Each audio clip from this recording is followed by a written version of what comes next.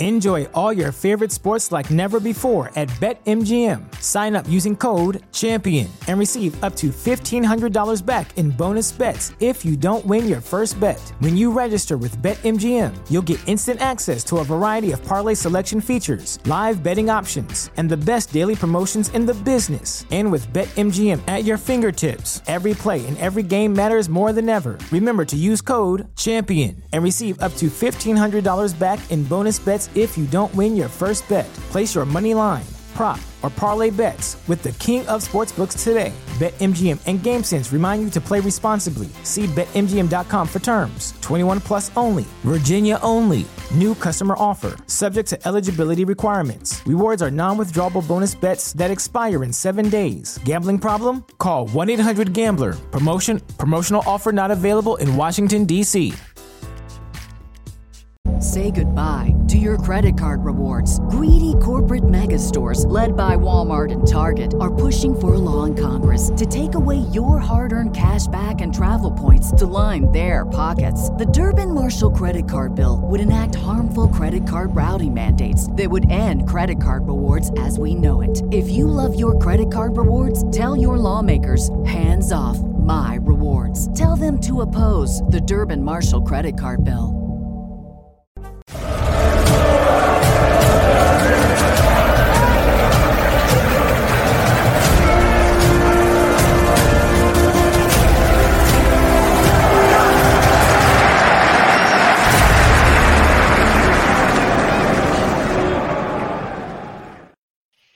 What is up, folks? Let me spit this ice out. Good Lord. What's going on, folks? It is the Friday Free-For-All hosted by surprise guest Tony Dunn here. The surprise host is here. Oh, look, my bastard child is coming in at the last moment. Hey, White Chocolate Espresso, how are you? What's happening, man? Man, we are doing well as the training camp has begun. Cody Lashney's been in so much Twitter fighting, he had to take the night off today. Nah, he's got a friend coming in. He was so mad as he was busted. He's been fighting all day on Twitter. He's been dying on his hill. But today, the OG, the professor, will be hosting the Friday Free-For-All. Brought to you by CarolinaCatChronicles.com. Tuesday nights, we have the longest running Panthers podcast on the interwebs, including the teams. That's right. You can join us every Tuesday, so call into the show, be a part of it. And tonight is the night that you can be a part of the show live. You get to host. You get to be my co-host tonight. And Panther Pickle, man, football is back. Yes, it is. Lots of news floating around. Today, they didn't look so good. And remember, folks, don't freak out so much because I did the other day, and then I had to remind myself it's the first week of preseason. It ain't got physical yet. And your big left tackle, Ike Ekwonu, said he can't wait till it gets physical. Yeah, I mean, I think this is that my advice to you as someone who has been trying to follow this team as closely as possible for the last decade from the fan perspective, hosting this podcast and CarolinaCatChronicles.com, the website, is like try not to get too high or too low on anything. You know, if a missed pass in the preseason is indicative of what you think is going to happen in the year, man, no year will be good, right? So don't over dissect, but follow it, care about it. It is exciting that football is here, just like I'm excited that Nick is here. Nick, how you doing, my friend? I'm doing good, man. How you doing? How do I sound, by the way? Brand new headset, so. Perfect. Awesome, sound good. Man.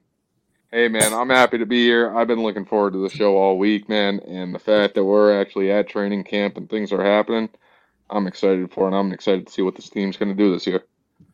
Anthony's in the house, man. Strong name. How you doing? What is up, Tony? I'm doing pretty good. Just watch training camp today. The quarterbacks are all right, but, I mean, I think just like what Pickle said, we just need to wait till those pads go on, man, to really start seeing some action from this team. But yeah, man, I mean, I'm excited what this team's going to do this year. So, yeah, this is the time that hope springs eternal for all fans. Right now, we're undefeated, right? And it gets to be that way for a while. But football's here, and that's the good thing. And I'm glad you guys are here. I'm not going to try to keep up with Cody's mantle here. Get some shout outs. JD54 in the house. OAH 2023. Lawrence Trevette. Vol Guy 23. And Grim Reaper. Tech Death Hippie. I like that name. Carson 1. And of Wagata 001, whatever that is. But welcome to the Friday free for all. You guys can be a part of it. I dropped the link to join the free for all earlier. So let's go ahead and jump in. I'll start with my bastard son. What do you think? One, few practices under the belt, and what's on your mind as a fan? Mostly, why is Sam Darnold even out there? I just feel like he's wasting reps. From what Corral and Baker really is the only competition at quarterback right now. It should be, at least. Yeah, I mean, I think that I was one of the initial people. You can go read that story on the website. Is Carolina be wise to release Sam Darnold? Maybe they're trying to figure out the way to get some sort of trade value for him. Maybe. And picking up some of his salary or paying all of his salary to someone and just getting a pick or something for him. But you're right. Is the problem is that there's just too many players in that quarterback room to get the right guys, the right reps. Now, if they really believe this is going to be a competition, Sam Darnold and Baker Mayfield, which I don't know, maybe they're dumb enough to really believe that. Imagine making your bet on Matt Rule and saying, you know what, I feel good. Sam Darnold won it. That would be crazy and wild. But I know Cody Lashney's been going crazy because Matt Corral is just not going to get much opportunity. I told him this is and when you go, these are 2-hour practices, folks. Yeah. They're 2 hours. They go run these routes one time and then they go to the next route. So it's not like when we think of the word practice, we just do it over and over and over and over and over again. No, they're pros. They're like, you got it. Moving on. Next install. Moving on. So there are very limited reps. I wonder, I have not even heard some of the other quarterbacks' names like PJ Walker. Yeah, what's he even doing out there? I heard this on the radio that PJ Walker and Matt Corral are with the threes and the fours. They're with the 3 and 4, third and fourth string. That's what they're doing. But and they're competing that way. I mean, what people think that Matt Corral's actually going to get cut for PJ Walker? I mean, yeah, the whole thing's dumb. Cut PJ Walker, go in it with 3.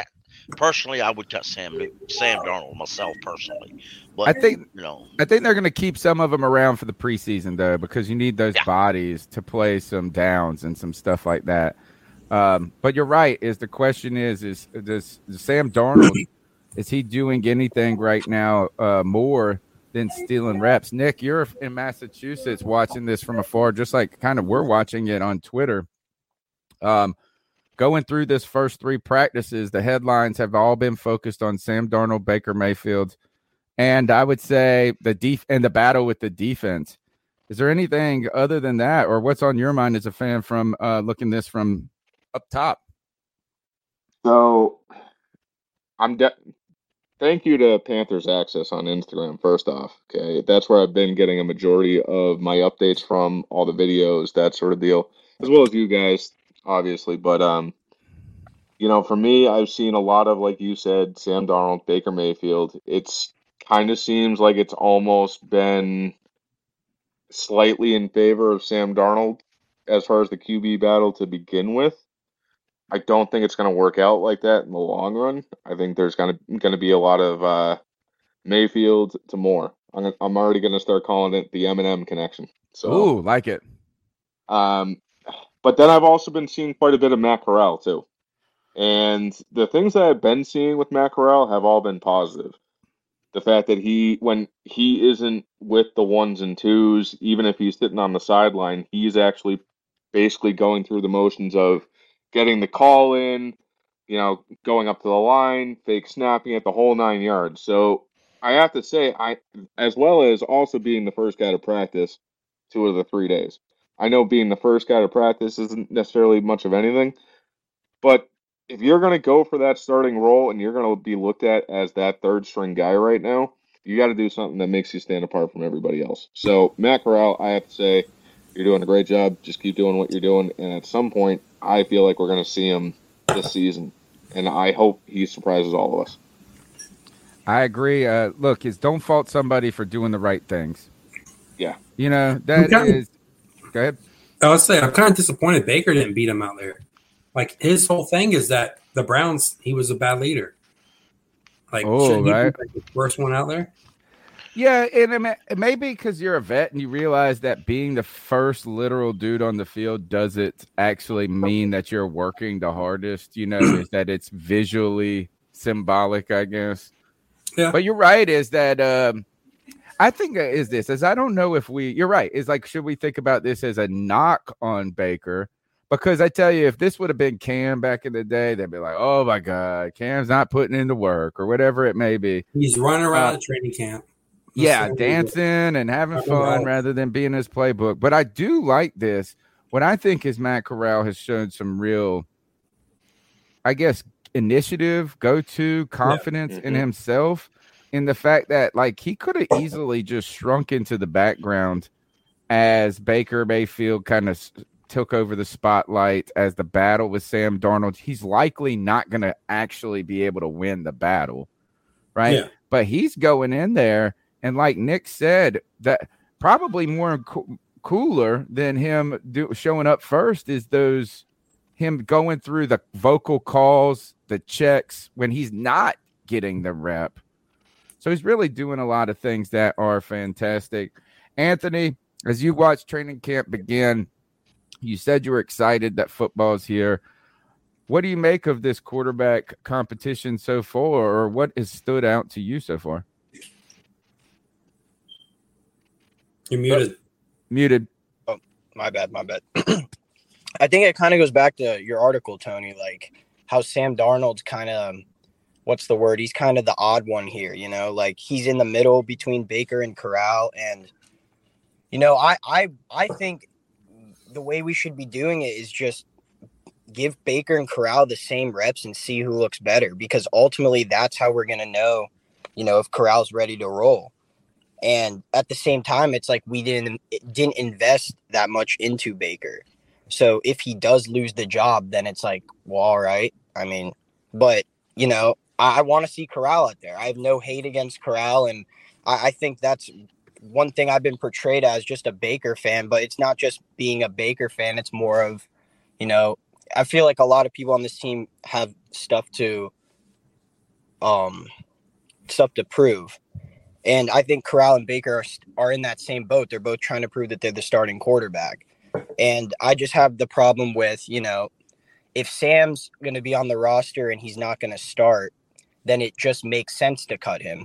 Because if, let's just say, Baker gets injured midseason, I think all of us would want to see what Corral has. Just makes sense to cut him as opposed to throwing in Sam.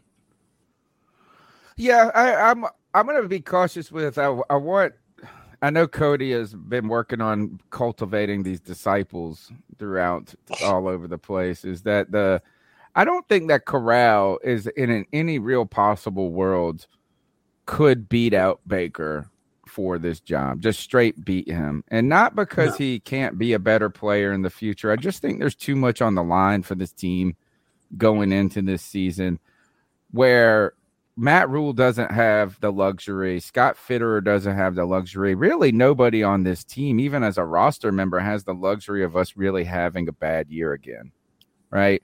And so I could say, go ahead. I was just going to say one player. But, yeah, no, DJ Moore is probably the only player on the team that, right, like, he can go out there and he can perform and, you know, makes his money. He skips around the practice field. You can tell he's probably the happiest guy on the team. But yeah, that you go on with what you were saying. I just wanted to and get it's that just out like, it's just the idea is that it would be such a kind of a foolish thing to bet on Matt Corral if you're Matt Rule right now. You know, is that it might actually work, but when we're talking about, when Cody is up here saying, hey, go put this youngin in, we don't know what we're going to get. is we know we're going to get a whole new coaching staff if we don't win more than 8 games. So this is going to be a very important season. Now I want to go and move the conversation, Kenneth, to this. Is I can't believe this is as we're sitting here. I guess the quarterback position is just sexy, right? It's like the most important position, or it's like the easiest one to follow. And this one has some real drama to it. But to me, a story on the very first day. So I teach, I have a Monday, Wednesday class. I get out of class on Wednesday. I run to my office and open up Twitter to watch Twitter TV as camp unfolds. And the first thing I see is J.C. Horn on the active pup list. You had to go there, man. That one hurts. We got to talk about it. Yep. We got to talk about it. Yep. I tell you, go ahead. I just the guy they signed today, and I want y'all to understand this because I looked this up briefly. It didn't take long. Of the 2018 draft, we literally right now have 3 picks from the 3 players from the first round and 3 players from a second round on our roster. Because we've got the Baker quarterback, Mayfield, right? we got Sam Darnold, and we got DJ Moore. Okay. The second round, Austin Corbett, our guard we got, was the first pick in the second round. All right. Then pick 23 was Dante Jackson. The very next pick is Duke Dawson, the corner we signed today. Wow. Okay. So we are good at picking up players who were evaluated high who's the best name? All the names on those lists, Austin Corbett, DJ Moore, Dante, the ones that excite me. Exactly. All right, Nick, tell her what the heck, J.C. Horn, is that it was the foot too. It was foot soreness. Yeah, and dude, honestly, that's what gets me. And what really kills me, man, is I unfortunately called this probably about a month ago. Is I said that I was worried that this could be an issue that lingers for a while. Because we saw players like Matt Paradis. Now, granted, he didn't have a foot injury like that, but his first season with us was not necessarily great. And then his second season, he looked like he could be doing something, but the whole line looked terrible around him. So, unfortunately, I kind of called this. I hope it just disappears way before preseason, but we'll see what happens.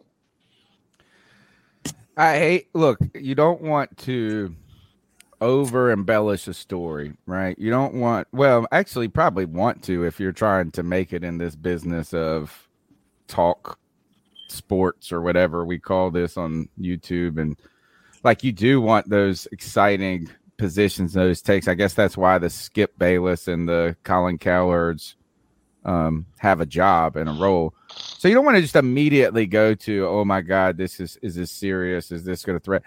But it's not heartening.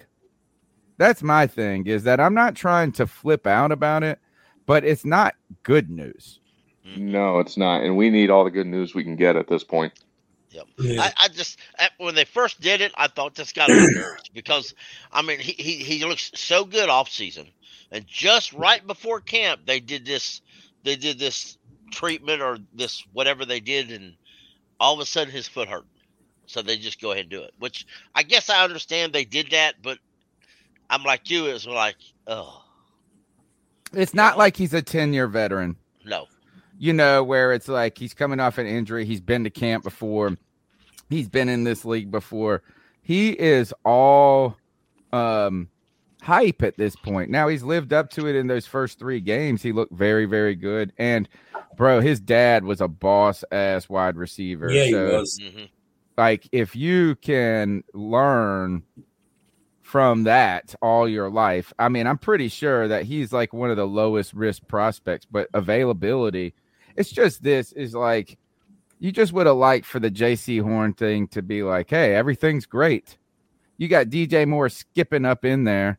Even Christian McCaffrey's there, doing his thing. And it's just like, gosh, it's scary. It's scary because you also don't want to, while we don't want to embellish it, we also don't want to be baited into that kind of like, oh, it's not a big deal thing either, because some teams can do, they'll do this. They're always trying to downplay stuff.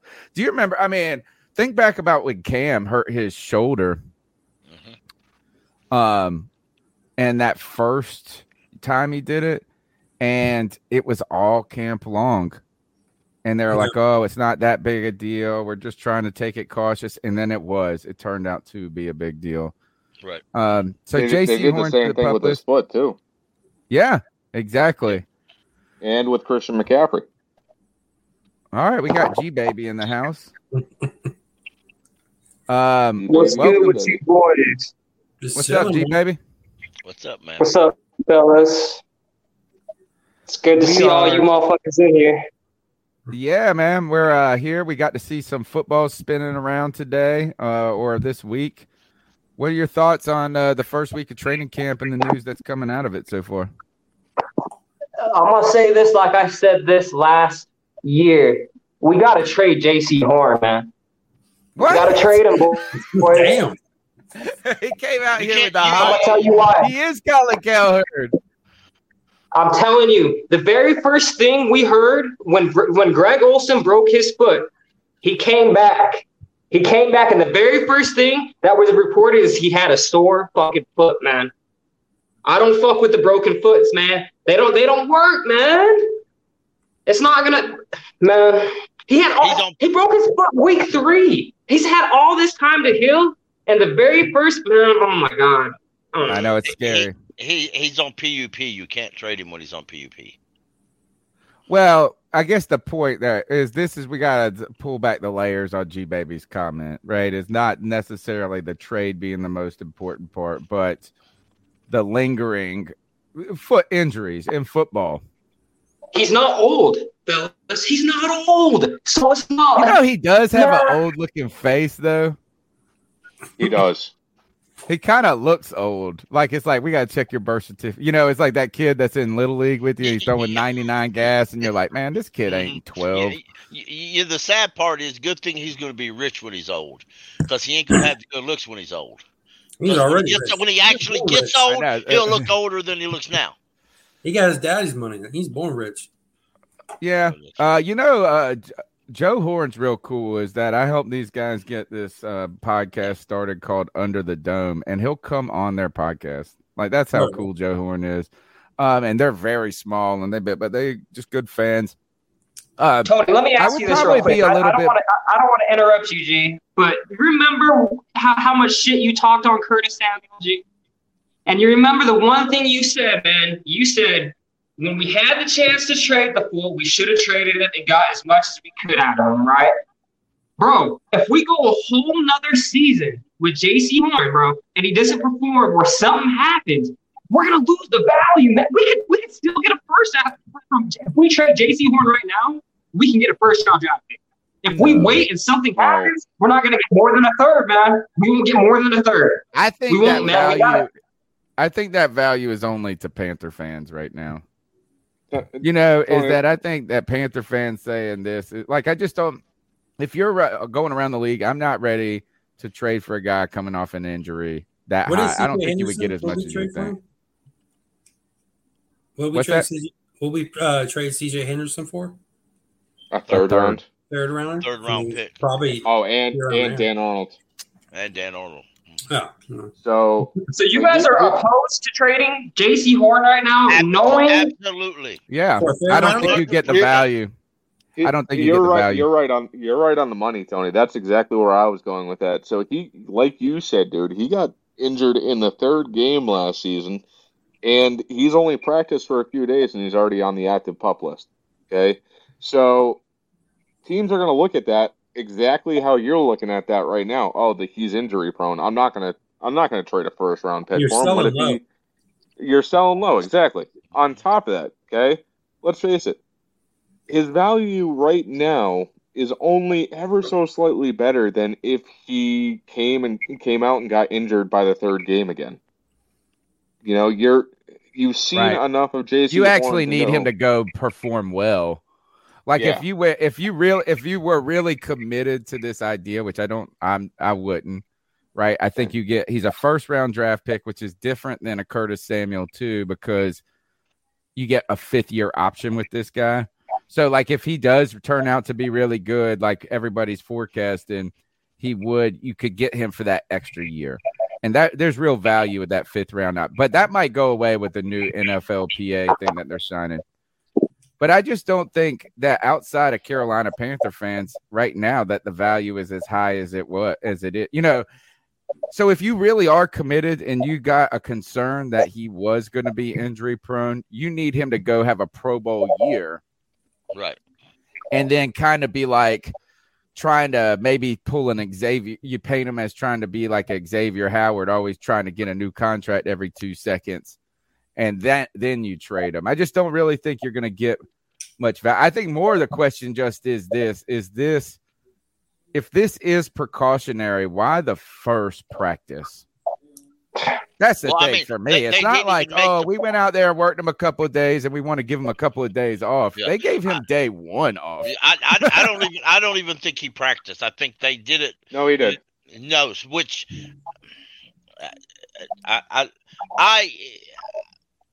I'm nowhere near. Speak the truth, G. Speak how you truly feel about it. Yeah, I tell you what, I think it's just precaution. Let me ask you this: would Ron Rivera have done this? Maybe not. The fact is, I heard Ron Rivera on the NFL radio today going at reporters back and forth because they want to know why the Washington stud defensive end is still out. He's on PUP too. So yeah, so they're wanting to know why he's on PUP still and he ain't back. So you know, it's you got to remember, JC broke 3 bones in his foot. You know, he has surgery. He looks good right now. If you rush him out there, you're going to have a lot of issues. That's one thing about G-Bay. You talked about Greg Olsen. Greg Olsen was a lot older, and he rushed himself on that field before he was ready. Well, I think, too, one is the good news is J.C. Horn is not an offensive lineman. Right. And if the foot injuries for the heavy dudes are probably going to be even worse, exactly. It's not a good thing. Anytime you get a major injury. And he's playing in preseason. Yeah, he was. Yeah. I mean, that's actually the sketchiest part to me is anytime I see a bunch of off-season workout videos hyping people up, I get so nervous and suspicious. It's like it's just bad juju, bad karma. We saw a lot of him working like crazy, and you're like, oh, he looks great. He looks That's great. What I'm saying. What the fuck? What is going on, man? It's always stuff with this fuck-ass team, man. I'm sick of these guys, man. These guys have me so fucking stressed out, man. Like, I get made fun of at work, bro. Bro, you guys, this fucking team, man. You know, dude, I understand because I used to get that way myself. Well, let me tell you what. It ain't going to do nobody no good to get upset like that. I tell you why. It's because the head coaches and the coaches, you know what, to be honest with you, have y'all ever had foot problems or any type of medical issues? Well, sometimes you just have an ache. Just, you know, whatever. And it goes away shortly thereafter. If you're J.C. Horn, you go to have your physical, doc says, how's the foot feeling? It's all right. Are you sure? Yeah, it aches sometimes, but it's good. It's getting better. Put him on PUP. Put him on PUP right away. Maybe that's what it was. I mean, J.C. Horn ain't come out and told everybody anything. Shaq Thompson had his knee cleaned out. He's walking up and down there playing coach. Bro, our defense is in trouble, boys. And we never talk about fantastic. Or it's awesome right now, given the reports coming out of camp that all the red zone stuff is tough, right? Like that Baker and these guys aren't fantastic. I mean, maybe the defense is going to be good. I'm more interested. Like, it's really just hard to gauge. Right now, it's like it's flag football out there. Yeah. We just signed Duke Johnson. Yeah, and that Shaq Thompson said he's good. He said he'll be 100% before the preseason games. Patriots second rounder. So former. Man, I've lost so much respect. I used to get on Tony's ass about fucking Shaq Thompson when he used to wear his jersey and then go back and forth. Nah, you know what? Shaq Thompson's a straight up bitch, bro. And I'm gonna speak it how it is, man. He didn't learn nothing from fucking TD and Luke, man. He didn't learn jack shit, man. That was a facade. He was covered up by the greatness of Luke and TD, man. I'm sorry, bro. I'm out on Shaq Thompson, man. I'm out. I'm done defending him. I'm out. He's well, the best we haven't linebacker we have. Well, yeah, right now, I guess Yeah. we'll see. You know, he's been okay. You know, we were talking about this before the show started when we were talking about ranking quarterbacks that Panthers have had and players, and it almost feels like this is that a player's ranking really is, do they meet or exceed or fall below the expectations you had when you got them? So for me, it's like, it's not that Shaq Thompson is a bad linebacker. It's just I put my expectations higher, and he's probably fallen into the better than average category, but not what I thought he was going to be. For instance, is like if J.C. Horn doesn't go and become a shutdown number one corner, he will fall below the expectations I set for him. But remember, TD wasn't really great Pro Bowl material until like later in his career. Yeah, they had to change his position. At first, he started at safety, like he played in college. Then he moved to linebacker. He played running back in college, man. It was safety. Shaq did. Shaq Thompson played running back in college. Yeah, we're talking about Thomas Davis right now. Oh, Thomas Davis. Okay. Yeah, and so that, I mean, and look, is that a player can come into their own. Shaq's been in the league 7 years though. Yeah. So, and you know what? He had his best year last year. I think what you got, if we get one more year like what we got from Shaq last year, that's going to be a good thing. One thing though is the coaching staff loves Shaq Thompson. Yeah, boy, they will not stop sucking him off. Yeah, I believe Shaq was one of them Gettleman picks, and I think Shaq is who Shaq is. Maybe he shouldn't have been a first round pick. We drafted him. There was a lot of debate that he shouldn't have been a first round pick, but he was. But when you put him right up there with Thomas Davis and Luke Kuechly, you expect him to be up at that level. And he's just not. He's just not. He's just not that. He's good, but he's not great. He was a late round pick though in the first round, like 25th. 25th. I mean, but you know what?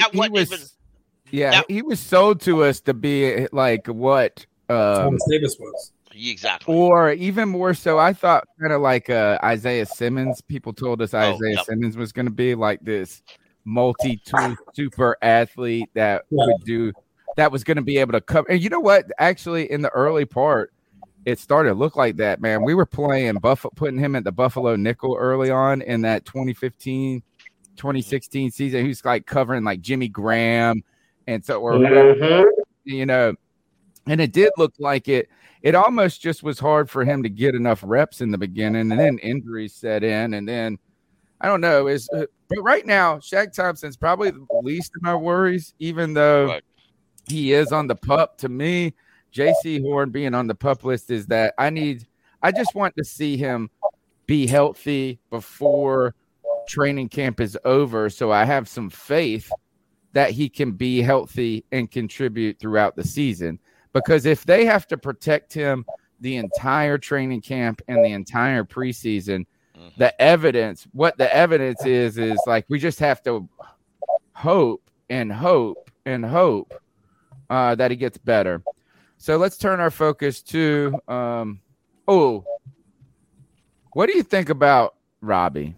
Or actually, before we get to Robbie Anderson, because I got a lot to say about Robbie Anderson right now. I feel like one of the things with training camp is that we get so sucked into the 2 or 3 players or headlines that we are fed, not only fed by our desire to know. In this case, it's Mayfield, Darnold, right? Like that's your main entree when you're checking Panther information right now. But my question is, what are the missing stories? who are the names that you're not hearing, right? Is I thought Foreman, I think. Right, and maybe you don't get to know the running back one yet until they put the pads on. Yeah. Right. Yeah. The one thing I heard today, I never heard this until I heard it on NFL radio. I just never thought about it. Maybe I should have thought about it, but I didn't. I always assumed Bozeman would be our starting center, but according to Joe Person on XM Sirius Radio, because I was just listening to it, and all of a sudden they start talking to Panthers and welcome Joe Person on, and I'm thinking, all right, I got lucky here. I got to hear about my Panthers on XM Radio. And Joe speaks about how Yahweh he'll elect us. About Pat Elflein right now higher is actually higher at center than Bozeman. These motherfuckers, bro. Now G-Baby stood up on that one. The Bozeman thing is surprising. I thought he was brought in to be a starter, but they only did give him a 1-year deal. Right. I told you guys, man, god damn it, man. This coaching staff, man, this whole regime, the front office, all the way to the top has got to fucking go, man. This is a joke. Tony, speak the truth, G. There's no way you guys think we're going to have a winning season this year. I need you guys to be real with me, man. Well, they will be gone. I hate to tell you, or I hearten to tell you this, that they will be gone if they have a bad season. Don't you worry. They're going to have like borderline great season to stick around. I think even Fitterer could theoretically be part of the parting package too if you had to. But going back to the F line, these non-story or the stories they're not talking about is that they do F line though is they have said like he was taking snaps with the ones at center, right? Crazy, man, so I'm surprised that maybe I don't know, maybe they had a different idea of what Bozeman was. And wasn't it you, Kenneth, that put up today in the conversation on Twitter? This is kind of funny. Is Cam Ervin was slated to be the left tackle from day one last year, and this guy's running with the bum squad right now. He's with the 3s and 4s, and some folks on Twitter are like, "Well, why didn't he just cut?" Well, if you cut him right now, he's making $6.5 million. If you cut him, you're still paying him $4 million. So you keep him, but he is where he should have always been, a backup. And if put it this way, if you cut him, who's going to play swing tackle? Dennis Daly? You shouldn't expect Joe Bray. I haven't heard those names at all. And maybe that's a good thing. We have not heard. I have not heard Cam. Today was the first time I heard Cam Ervin's name since the end of the season. And what just about then Michael when you Dorman? said, I haven't heard much about him other than some Panthers Twitter people. But even today, when you just mentioned Dennis Daly, I had not heard that name either. Let's go to Nick in Massachusetts. Any names and storylines that you haven't heard that you thought you would have right now? I saw a little Tommy Tremble name pop up today, but Terrace Marshall Jr. was the darling of OTAs, and I haven't heard his name once either. I've heard Terrace Marshall's name quite a bit, but I've heard both good and bad between great catches. I think it was actually from Sam. But then also today there was a pretty big drop. And I remember seeing the video. I can send it over to you, Tony. But it was kind of a big drop in the aspect that it bounced off of a couple of defenders and then actually ended up in one of our other wide receivers' hands. Oh, was that the Shi Smith one today? Maybe that's what it was. Maybe I'm mixing that up. So no, Shi Smith's the one that came up with it at the end. And they did. Was it a catch or not video? So I didn't see who the first receiver was. That's the first time I've ever heard Shi Smith mention this camp. Same. Yeah, and actually, you know what, Panther? That's exactly where I'm going to go with mine, is the tight end room. Tight end room has been pretty quiet. You know, for an offensive coordinator that's said to be very heavily dependent on the tight end position, why have we not heard a single thing about the tight ends? Yeah, I know. Let's welcome in DF Sports to the conversation. How you doing that tonight?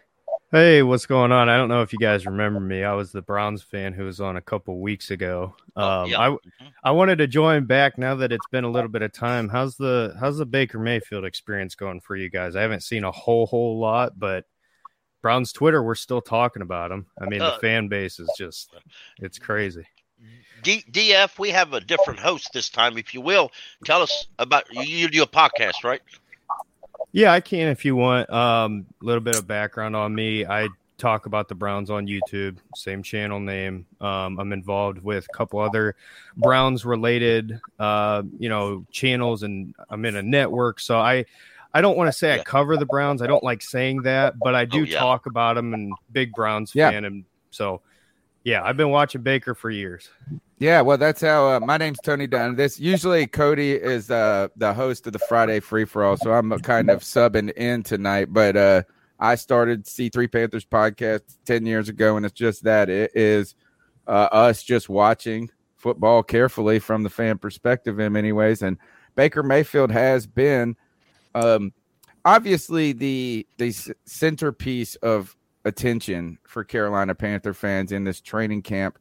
They have tried to not overdo it in a way from the team perspective of like, look, is they've really tried to put this air that it's a competition on out there. So on day one, Sam Darnold got snaps with the ones. Day two, Baker Mayfield got snaps with the ones. And then day three, they flip-flopped it back, I think, which was today, day three.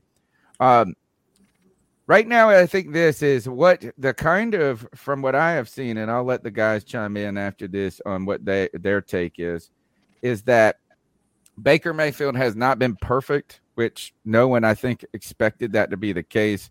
One, coming into a new team. Two, working with new players. Three, coming off of an injury and some different things. Just trying to get his bearings in a way. So no one expected perfection. But, is that like when you throw a pick in training camp and people, there's a narrative that you can be careless with the ball or maybe that's one of the weaker part of your games. People do latch on to that. But what I also have heard is that Sam Darnold, while he may be a little bit cleaner if you look at the completions in camp, has been far more conservative. And I saw that people were just saying that Baker has a propensity to push the ball downfield more. So it's like as if they can get clicking, if he can just get some time in the system, working with these guys more, it seems like it would be heading in the right direction. That's kind of the feeling that I've gotten from it. Guys, what do you guys think about Baker Mayfield's initial appearance in training camp? I like it, actually. I think he's doing pretty good for a guy who just got the playbook or who's trying to doing everything on his own, only just a couple weeks to get in the playbook. I mean, you got to remember, Sam's had the playbook since earlier this year at OTAs. So he's had it for several months before Baker did. So that was Baker is he's quick-witted. Yep. Right in his press conferences, as I know that he's taking his pressers. That's for sure. I like that, and so I know he's taking a lot of flack from kind of pushing back at the media. But somebody asked him the question to the effect like, "How do you feel with the offense now, and your understanding of it? Then you." Compared to 2 weeks ago. And he said, well, given the fact that I didn't have it 2 weeks ago, or whatever, is like, and that was literally like, he's like, yes, I mean, I got it 13 days ago or something like that. But yeah, that's Baker. He's been fun. He said, one of the things that was fun, I thought, is he wore long sleeves and pants to the first day. And we have, our training camp takes place in a place that it's like the hell. It's like where heat goes to sweat. It's so hot in Spartanburg, South Carolina. It's like the air dies there. And he was like, I wanted to make that mistake again. I should have listened. I was a little stubborn. And I thought the best thing, I feel like this, is Baker's a dude I would like to hang out with. Yeah. I mean, he's an interesting character. I think I said this the last time I was on, and whenever you guys want to move me back, I'm fine. But Baker's an interesting guy, right? The last time I think I said he's the perfect guy to have when you're winning and everything is going well. Like that energy he has is just infectious, and it carries throughout the locker room, throughout the fan base. Like that's just the energy he brings, which, you know, me being a Cleveland fan at the time in 2018 when we took him, that is what we needed. We needed that energy. But at the same time, when you have a guy like that, he's not the best when things aren't going well. And some of the things that you've probably seen so far, like in the pressers where he's getting a little bit chippy, like that stuff, I love that. Personally, I really like that because that tells me you're a football guy. But sometimes that can flip its ugly head. And it's like, well, shit, here he's clapping back at fans now and stuff like that. So that's just things to expect with Baker. I think it was the first day of camp. It may be the second day. He come to walking into camp with right next to Sam Darnold. Lady standing over there with the Browns jersey on, screaming, "Go Breaker!" She had a Browns number 6 spray on. He looked up and said, "Get that thing out of here." I did like that. Like he's not supposedly. Yeah, he's not signing Browns jerseys right now. Hell yeah. Yeah, I like Makes me like him more. I like this. I can't really blame him. Right.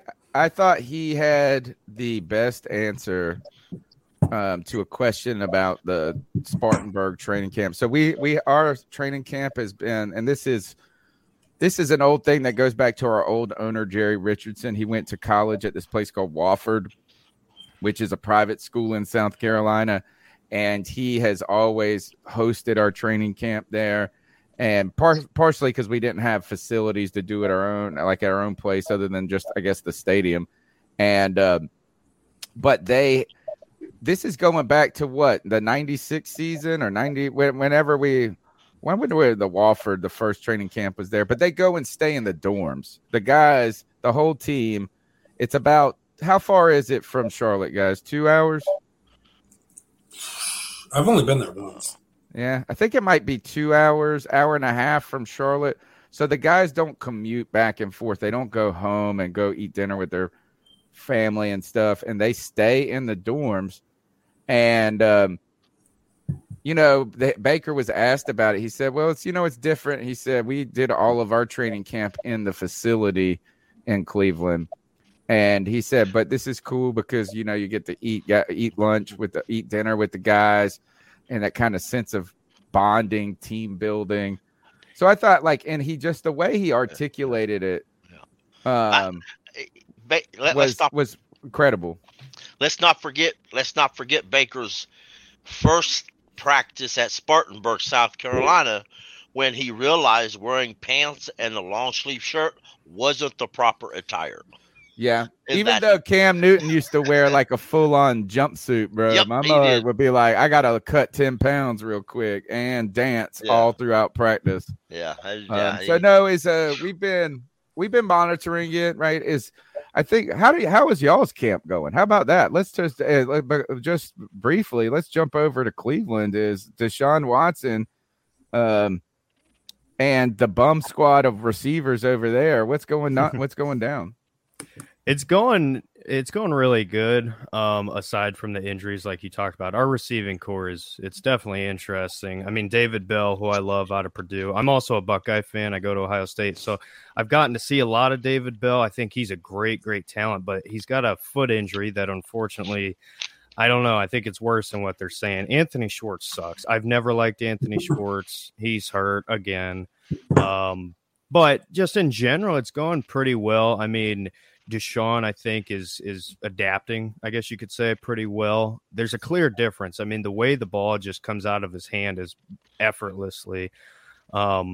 It's cool. I mean, obviously, I appreciate Baker and his time in Cleveland, and he's given us Browns fans something we haven't had in a long, long time. Like, we just haven't had a guy at quarterback.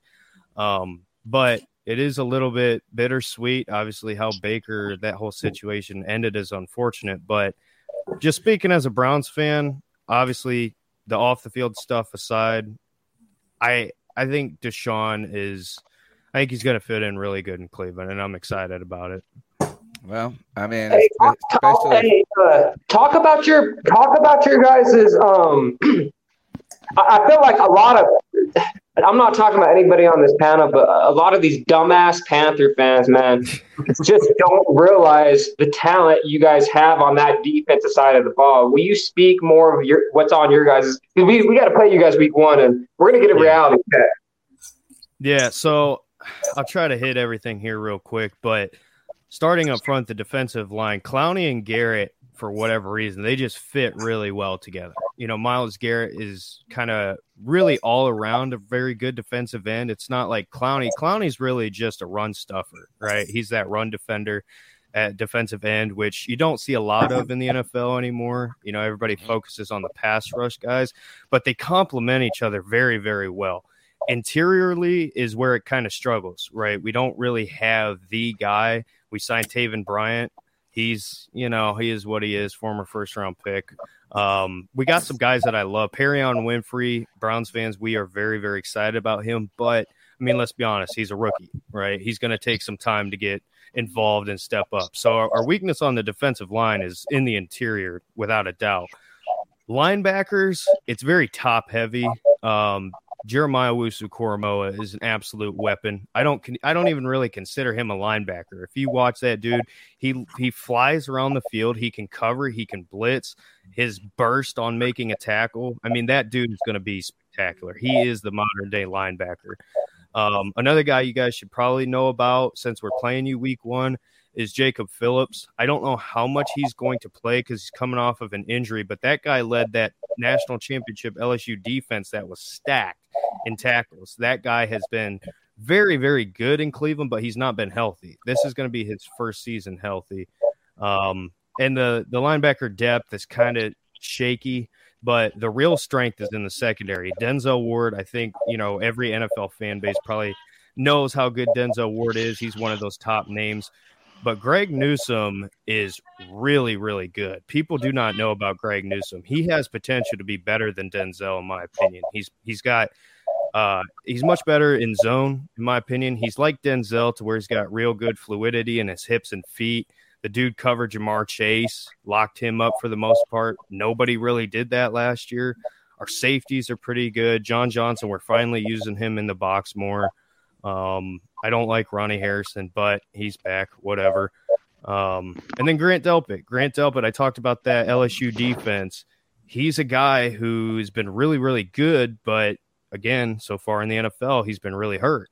This is his first full year healthy. So he's my breakout player for the Browns just as a whole on our roster. But yeah, that defense it's interesting because there's so many young guys, right? And I think you guys probably know as well, when you have so many young pieces, it's going to take time, which is kind of what last year was for us. So I'm excited to see these guys, if they have more of a chemistry, more of a, just fluidity on that defense and Joe Woods' scheme. Because we run like a 4-2-5 for the most part. So we'll see how these guys can adapt. Let's turn our conversation to, he mentioned the strength for the Browns being their secondary. Let's turn our conversation to the Panthers wide receivers, because I feel like we in training camp, especially in this non-padded practice, that it's a moment for the offensive players to kind of show off.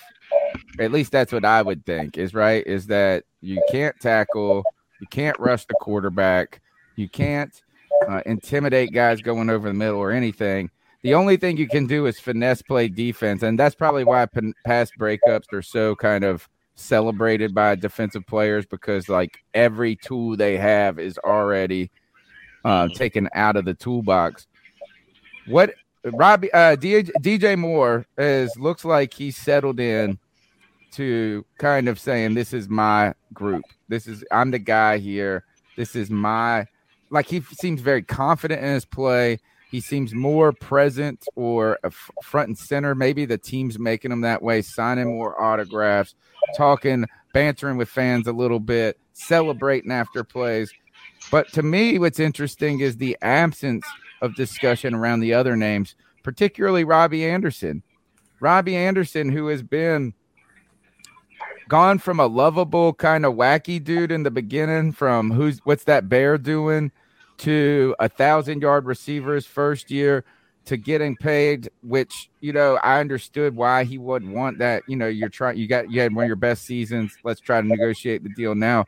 Really regressed last year. Struggled himself early on. Poor circumstances with quarterback play, had the eruption on the sidelines. And then he started fighting with fans on Twitter back and forth and different things like that. Robbie changed his name yesterday. It was so bad or whatever. Where's Robbie Anderson in this training camp? So, Tony, why did we give him a fucking contract, G? Why did we fucking pay him, 1,000 yards. 1,000-yard receiver there. I said trade him before that. Time out. Man, fuck that shit, man. I've been a fan since 95, G. I'm going to tell you how it is, G. We did not need to pay Robbie Anderson, bro. Off of a 1,000-yard receive, bro, we know why he had 1,000 yards. Teddy Bridgewater was passing him the ball, G. Teddy Bridgewater was a one-read quarterback. Every single time he would read, it would always be DJ. We always bitched about that, man. That's why fucking Robbie Anderson got the 1,000 yards, man. Because he was the number. That was fucking Teddy Bridgewater's Teddy's number one, man. That was the number one. We should have never paid Robbie that contract because he had 1,000 yards. We never drafted Robbie Anderson. What the fuck are we giving him money for, man? That money should have went to Curtis Samuel, dog.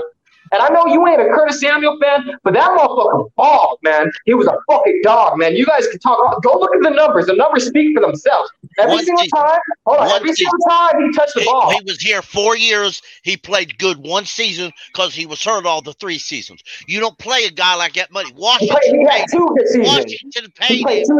Oh, Curtis Samuel, man. If you're foolish, and he was out the entire year they paid. He ain't played at all.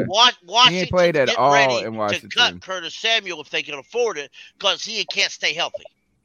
Hold on, I'm gonna look up his stats right now. Look up his stats, please. Nah, he ain't.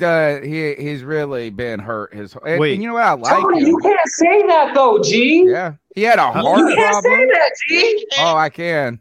Hey, can I ask you a question about Curtis Samuel? So, obviously, I watched him a ton at Ohio State, right? I just want to know, I haven't been able to watch him in the NFL. How did you guys use him? Would be my question because I haven't seen a lot of him. We didn't use him the right way the first couple of years. He was like a running back / Cordell Patterson type. Almost. Okay. I think we used. All right. So in the early stages, in the first 2 years, one is that he had dealing with a hamstring injury at one point. I think was one thing that was kind of slowed his growth in the receiving part. But we always used him kind of as a multi-tool, and that would be we line him up in the slot. We would throw some wide receiver screens to him and do some things like that. We should have been lined up in the backfield, G. He played running back at Ohio State. We did run end arounds, a lot of kind of misdirection plays. We did use him as a run. The thing with Curtis Samuel is when he touches the ball, he's electric. Yeah. His touches to touchdown ratio is insane. One year he had 12 catches and 4 of them were touchdowns or something. It was just bizarre. But he's made of glass, dude, and he has not even played. I don't know if he's played 2 or 3 games for the Redskins since he hasn't. He hasn't. All right, so I have his stats pulled up right here. Okay, according to ESPN, he played 13 or more weeks in 3 seasons. Okay, his rookie season he only played 9 games. In Washington, he played 5 games. Okay, on average, he gets roughly 4 touchdowns a year, and he is targeted anywhere from 65 targets up to his most, which was in 2019 when he got 105 targets. And that's and that was with us, right? Yeah, that was what got him paid. That was the 1 year he played the full season. All right, let's go ahead and welcome in Twan John versus everybody. What's up, my man? What's going on, Tony? What's going on, guys? G baby. What's up? What's good, Vaughn? I couldn't get in, man, because I was using the link that. See, that happened to me. That happened to me. It was like telling me that this show had already ended, and I'm just like, man, Tony must hate me, man. He's like, I'm not. I'm like, is this live? We're sitting here trying to figure out. Let's get back to Robbie Anderson. I wanted to bring the reason it brought it up is like.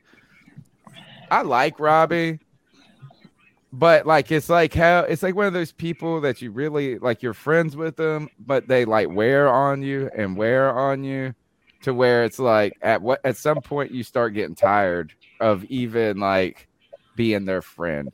And Robbie, my man, this week announced that he wanted to change his name from Robbie with a Y to Robbie with an IE. And he said this is like he likes the way it looks better on paper. And when he used to wear number 3, he spelled it IE. My thing is this. What do you do? Like, I want y'all to call me a new name. What is it? Robbie. What? What's the new name? Robbie. Robbie Y. No, Robbie with the IE. Robbie Y. Robbie with the IE. It's so ridiculous. And a guy, he said, I like the way it looks better on paper for a man where his tweets need a damn person to translate them.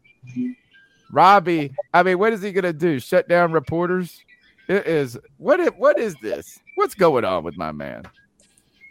Hey, has he gotten any arguments with Baker yet? What's going on there? No, I haven't heard one thing in camp about him other than this Robbie IE thing. Like, not a thing. I haven't heard a word. I saw him ride into camp with his helmet on. So I haven't heard anything. Yeah, the fact that he didn't want to Baker is, I think that was more media hype than reality. I'm starting to believe that when Robbie said that on Twitter, he really meant he was trying to stick up for Sam. But since then, he showed up for press conference today, laughing and giggling and joking. So one of the sideline reporters there at the press conference sneezed or something, and Robbie looked and said, "Somebody get that man some hand sanitizer." So, okay. We got Y Big Jordan in the house. How you doing, my friend? What's up, Tony? What's up, everybody? Big Jordan. Hey, DF. He's the Browns fan, right? Yes, sir. Yes, sir. You in here, DF? Yep. All right. Let me mute my TV real quick. Hold on. We have a Browns fan in here, so they know I'm not lying.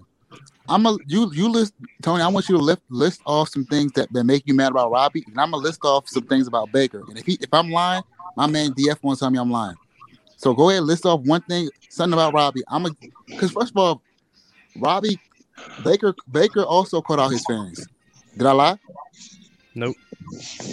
Baker called out his training staff. Yep, he did. Baker spoke on Duke Johnson's contract situation to the media publicly. Yeah, but I mean, I feel like that was a little bit overblown, but yeah, he did. You should never do that. Yeah, no. So why are we so mad at Robbie? We don't keep the same energy for Baker.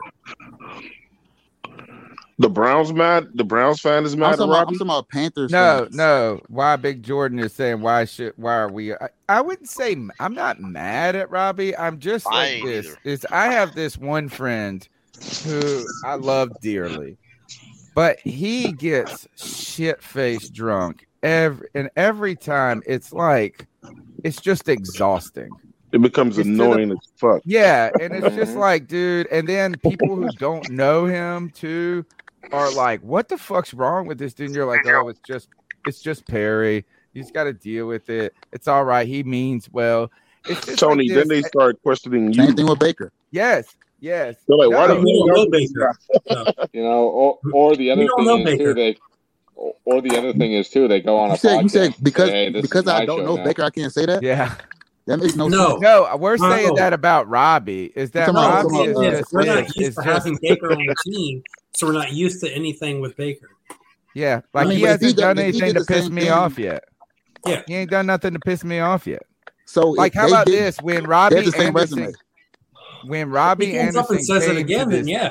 But yeah, I'm gonna say this as you know, as far obviously the far as I went was in college football, and I just like, and I'm just speaking from a football player stand. Like, I think a lot of times with fans get caught up in like the little shit. Yep. You know what I'm saying? And it's just like, I don't give a fuck if Robbie changes his damn name to Mary Magdalene or Baker Mayfield did XYZ or whatever. The goal is, how are they going to perform for the Panthers? And that's the only shit that I really. Y'all got to treat them both the same way. Because if we can't say that about Baker, and then I got you, but Robbie the same way. I just think that people gonna get into this Baker and Robbie beef, and it's just like that shit don't matter. It's just like, man, how are they gonna perform on the field? Because even if they get along and we go 2-15, it's not gonna mean shit at the end of the year. We ain't gonna like either one of them.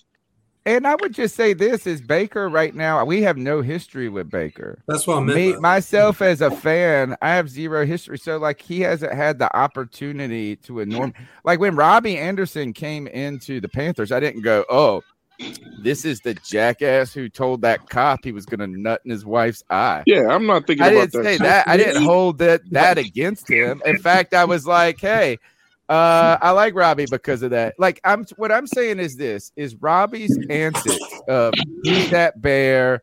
My name, like that was cute 2 years ago. Now it's like it's just like this. Is like I don't know. What I'm saying is this: I'm not even upset. Is like, hey, Robbie Anderson, his name has been missing in this training camp. I know it's only been 3 days. I just want to know. I want to know is where's Robbie at? Is he like if you are? It was. Ty Gurley said this. He said, if you want to hoot with the Owls, you got to soar with the Eagles. And he was talking about, like, if you want to go party at night, like on Friday, Saturday night, you better show up on Sunday and ball out. Then you can do that. What I'm saying is you can say who's that bear as long as you catch in the football. You can act like my name is Robbie, like saying my name is Rob. It's a different name. Bro, it's a nickname already. Your name's Robert. Yeah, I want to side with Tony on that, man. Because Tony, hey, you're exactly right, man. And that was the point I was trying to make. It's like what he's saying is Robbie's not fucking good enough yet for us as fans to even be talking about him and the antics and whatever he's doing to cause attention. He's not good enough yet for us to even be fucking talking about like that. When all these guys who are balling out in practice and doing what they need to be doing, we need to be discussing those guys. I just think that nowadays we concentrate on the bullshit. You know what I'm saying? We should be talking about what we should be discussing what our new offensive linemen are doing and how that offense is gelling together. Fuck Robbie Anderson. If he wants to be change his name and shit, if he wants to be Prince, that's not news. And then our PR department's got to stop focusing on that shit, man, and reporting real shit back to the fans. We want to know what the people who are here to play and do right by the Panthers and win are doing. Not if Robbie and somebody got an argument today or Baker and Robbie ain't getting along. That's some soap opera, Oprah bullshit. So are they hiding the truth then, Tuan, of what's really going on? Look, we just want to know what's going on that's going to help us win. I think that's my point, G baby, is that there is really nothing going on. And what I mean by that is like I just haven't heard, oh man, Robbie Anderson looked fantastic today. Terrace Marshall Jr. really How about fucking Ian Thomas? Didn't we just pay this motherfucker a bag? No, I think he's on like a 1-year deal or something. Ian Thomas? No, it's a 3-year deal that is front end heavy, so that way we can cut him if we need to. Yeah, I mean, I want to see Tommy Trimble's name. Yeah, know, I mean, I want to hear those. That's all I'm saying is I thought it would be fine if Robbie had this offseason where he's bantering with fans and then he comes out there and he's just like fucking mauling it. But it's just been quiet. Nah, man. He just started. We got to stop giving our energy to dumb shit. And just look, we ain't going to discuss all right. Well, can I give you some more dumb shit energy real quick, man? I mean, I love dumb shit energy. All right. No, when I say I have been on fire this week. The Carolina Panthers are presenting to us. When you go to the Panthers website and anything they got like on that webpage, you know what I'm saying, that's discussing stupid shit. Thank you. That's fucking ridiculous. It never used to be like this. The Panthers did the most disappointing thing that they have ever done as an organization this week for me. And that is after day one of training camp, we saw you saw a 4-man rush. You saw Dunk on Demand on Twitter putting up, they went to training camp and they put up a couple of pictures and clips. Nothing new. Nothing new under the sun. Stuff that I did in 2014. You know what I'm saying? I'm taking my camera out there, just posting some stuff. No big deal, but it generates fan excitement. It generates discussion.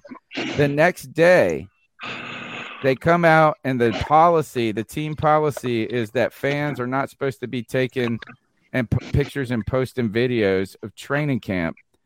And what I'm so disappointed in this team for this is because this is just a continued effort by the rich to monopolize the content. I'm glad Tony said something because I was about to get on the phone with my people and go crazy because my people reported back to me that went to go record because we were supposed to be showing that shit live.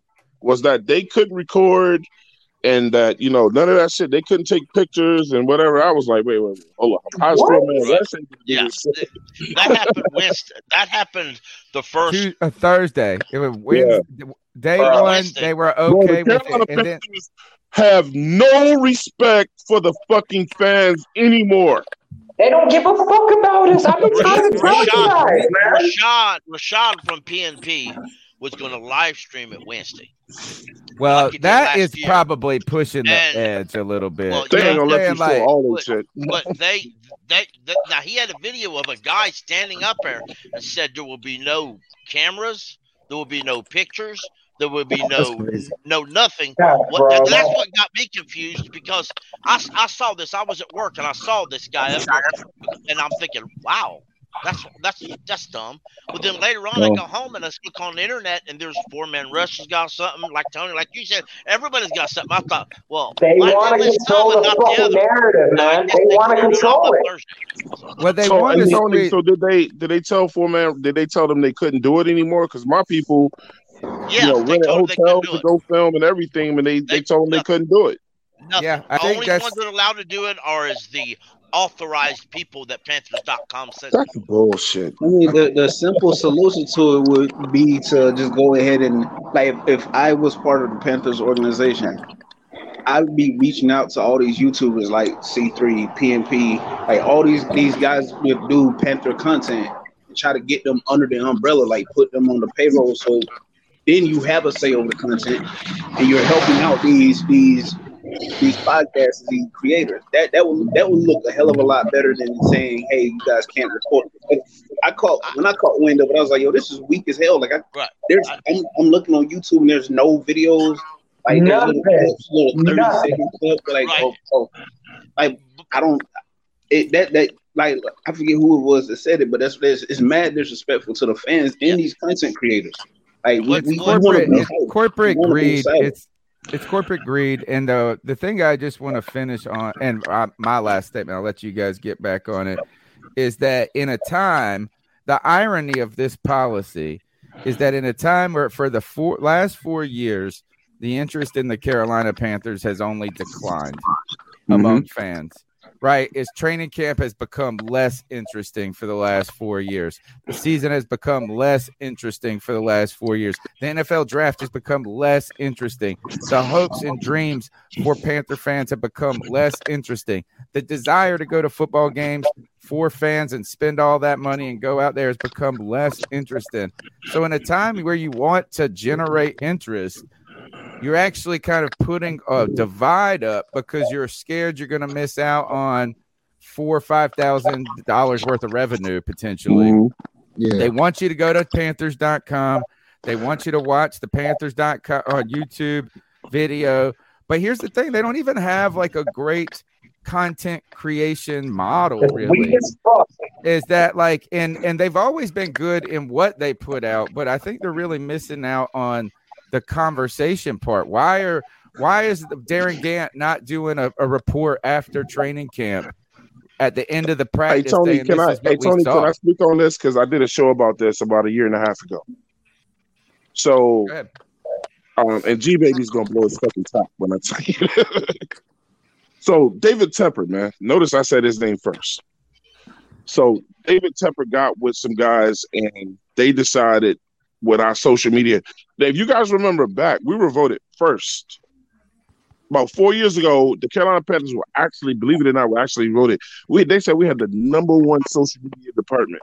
I remember that. Yeah, I remember that too. And David Tepper felt like we shared too much with social media or whatever. And, although he didn't attach his name to it the way they did, his name was brought up. But, anything that goes on with the Panthers, he's going to have his hands in it. So David Tepper felt like they were doing too much with it, and he restricted it. It didn't go into why he restricted some of the social media situations with the Carolina Panthers. But with everything Tony just named, he said it's been within the last 3 to 4 years, mainly the last 3. Guys, I ask y'all, and this is the way G Baby loses his shit. What's changed in the last 3 years? Tepper and Matt Rule. Everything he just ran down, Tepper and Matt Rule.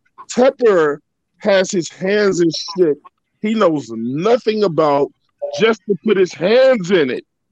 Bro, I told you he made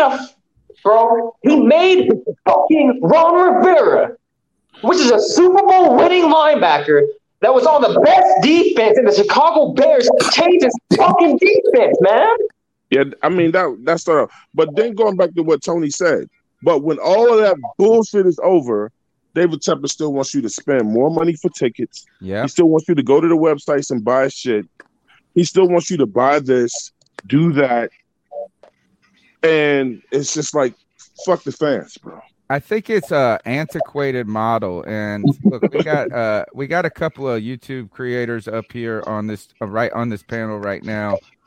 Some from even a different fan base. I got in, and I know I'm the old hat in this room when it comes to this stuff. But when we first started, the first piece of content I put on the internet was called the Halftime Hangout.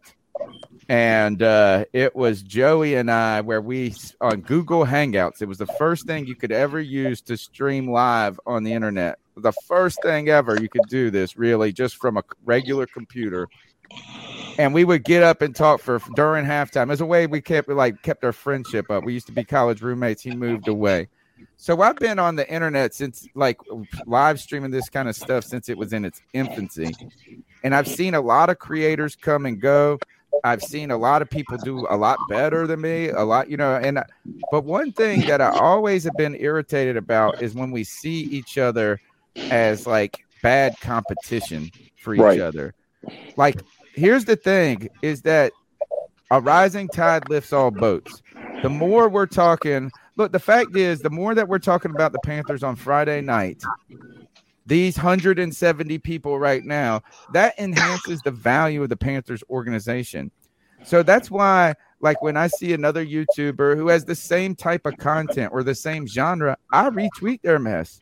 I share their mess because the more discussion we build, the bigger the discussion will get every day. And there's more for us to all eat on.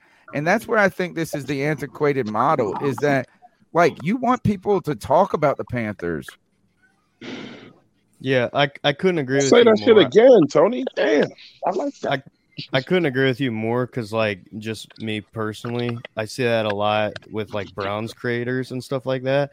Like, the top of the top guys, I'm not going to name drop because I'm not here to talk shit, but, like, you'll get those people who are just like, nope, I won't retweet, I won't comment on anybody else's shit. Like, I've never understood that mentality of like, hey, just because you do the same stuff, like, screw you. Like, that's not how it should be. Like, y'all are Panthers fans. Y'all got to lift each other. Y'all got to be a fan base connected. Same thing with us. Like, we fight all the time on Browns Twitter. It's just like, get over your shit and let's be fans. That's what it should be. That's the wildest thing. Is like, last year when they I forget what it was called, but it was like Tony. It was you, Tony, with Cody, and then it was Dave and Shad and Pat Coltrane was like moderating this. Like, that was one of those were like some of the dopest fucking vids. Like, you have all these YouTube content creators, they come together to do this little show, share their opinion. Like you said, a rising tide lifts all. What they're doing is counterproductive. Like, it make it make sense. Like, we as Panther fans want as much information. I can't speak for everybody else, but I like every season I do the same thing. I do it with the South Carolina Gamecocks. Like, I'm like, man, I'm not gonna pay nearly as much attention. I ain't buying no NFL Sunday ticket. I ain't about to spend my money on any of this shit. And as the season starts to get closer, I'm on my phone. Yo, is there any news out about the Panthers? Yo, did we pick up anybody? Oh shit, we got him. Oh wait, yo, we might be good. This next thing you know, football season upon us. I'm spending my money on the NFL Sunday ticket. I'm trying to absorb as much content as possible. I'm at school with my headphones in, listening to podcast after podcast, because everybody else is going to have a different opinion. And then I come across somebody that I'm like, yo, man, what are you talking? That don't make none of that makes sense. And then actually, it does kind of. Why are you like? Why are you trying to stop the flow of information? Like the more that's out there, the more like fans from other fans of other teams are gonna want to know. Like, the Panthers are popping. Yo, let's go check them. Let's go to the Panther shit and talk shit to them. Like, I enjoy that. I can't play. I can't do sports and shit anymore.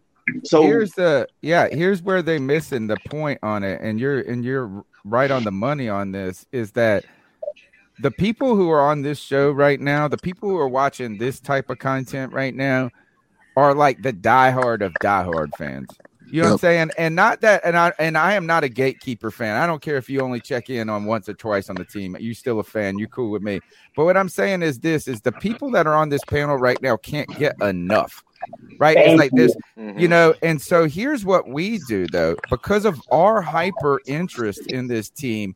They see us talking about regular people who are fans, but more casual in their content consumption. Go, oh, I heard Baker had a tough day in training camp today or something like that. If there was only one centralized media source, they would never run across that. So by them running onto this channel, they're going to go to Panthers.com today and go, oh, wait, are they talking about that bullshit Robbie Anderson IE stuff, or do they got, and it's going to just continue to push. It's like, so I don't know. It's just this was a very irritating thing to me.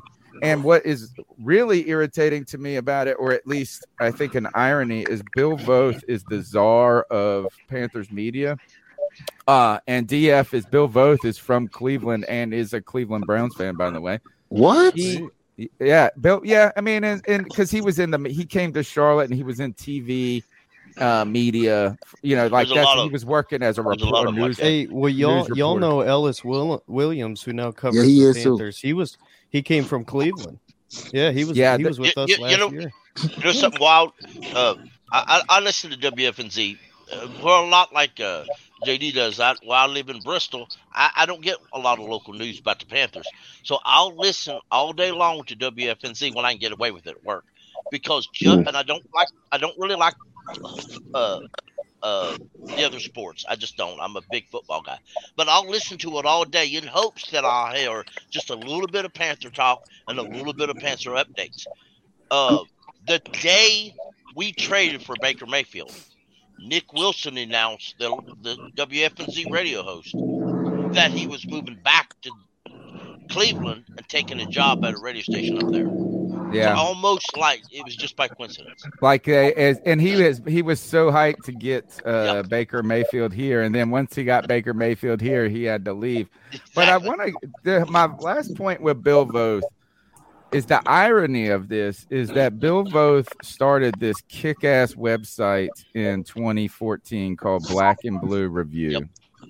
Yep. He was one of the first independent, like he said, this is like newspapers are dying, TV shows are dying, and he tried to create a one-man professional reporting model with Black and Blue Review. It was dope. And he would get out and he was by himself, man. You know what I'm saying? Yeah. He would put the camera up, he would do this, he would do all the content.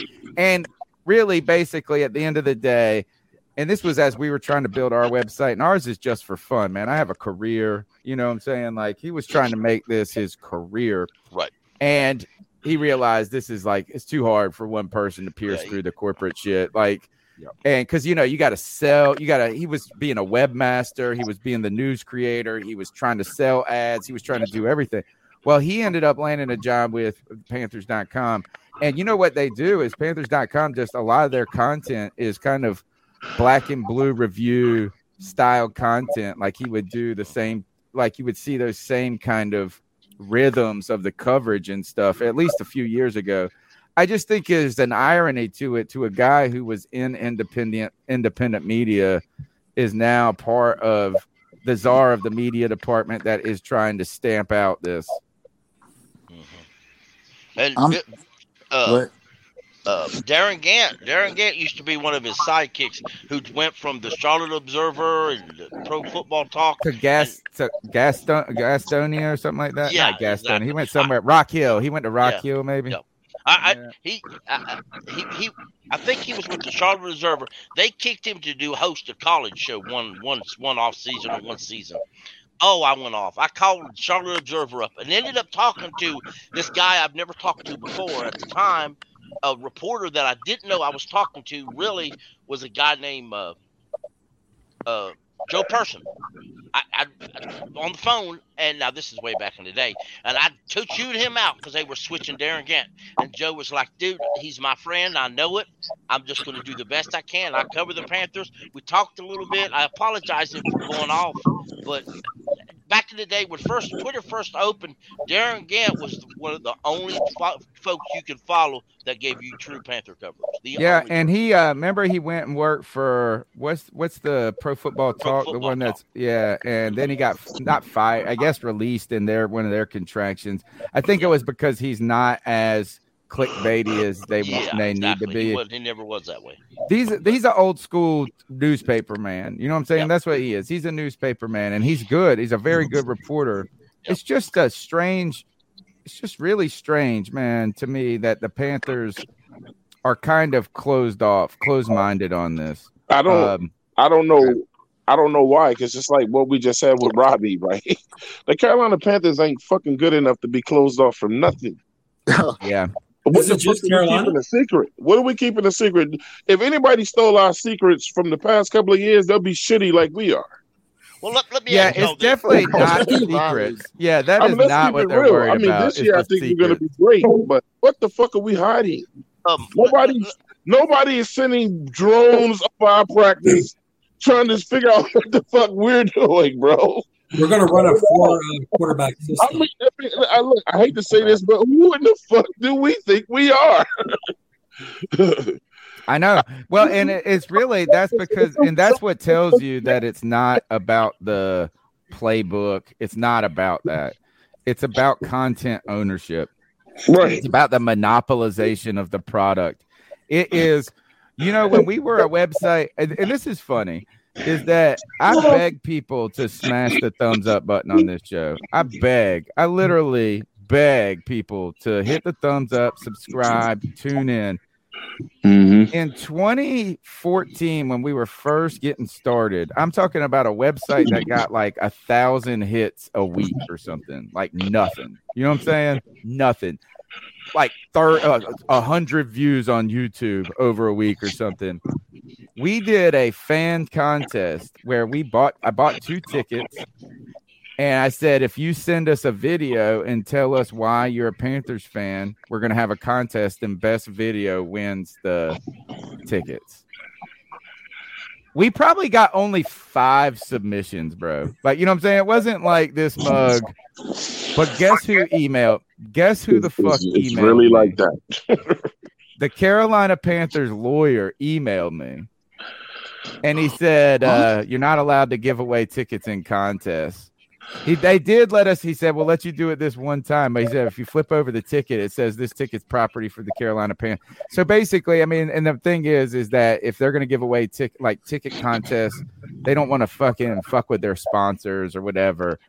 But I just thought it's so funny is I can't even get the Panthers to acknowledge that we exist. But you fucking do one little thing like that, and they're like, what the fuck y'all doing up here on this thing called the internet? Tony, what you should have told him was that under economic law and entertainment law, that when you purchase that ticket went from Carolina Panthers, from their business to your business. Let me tell you how some of this stuff works, folks. Let me finish real quick. Now you own that ticket. You have the rights to that ticket to do whatever the fuck you wish to do.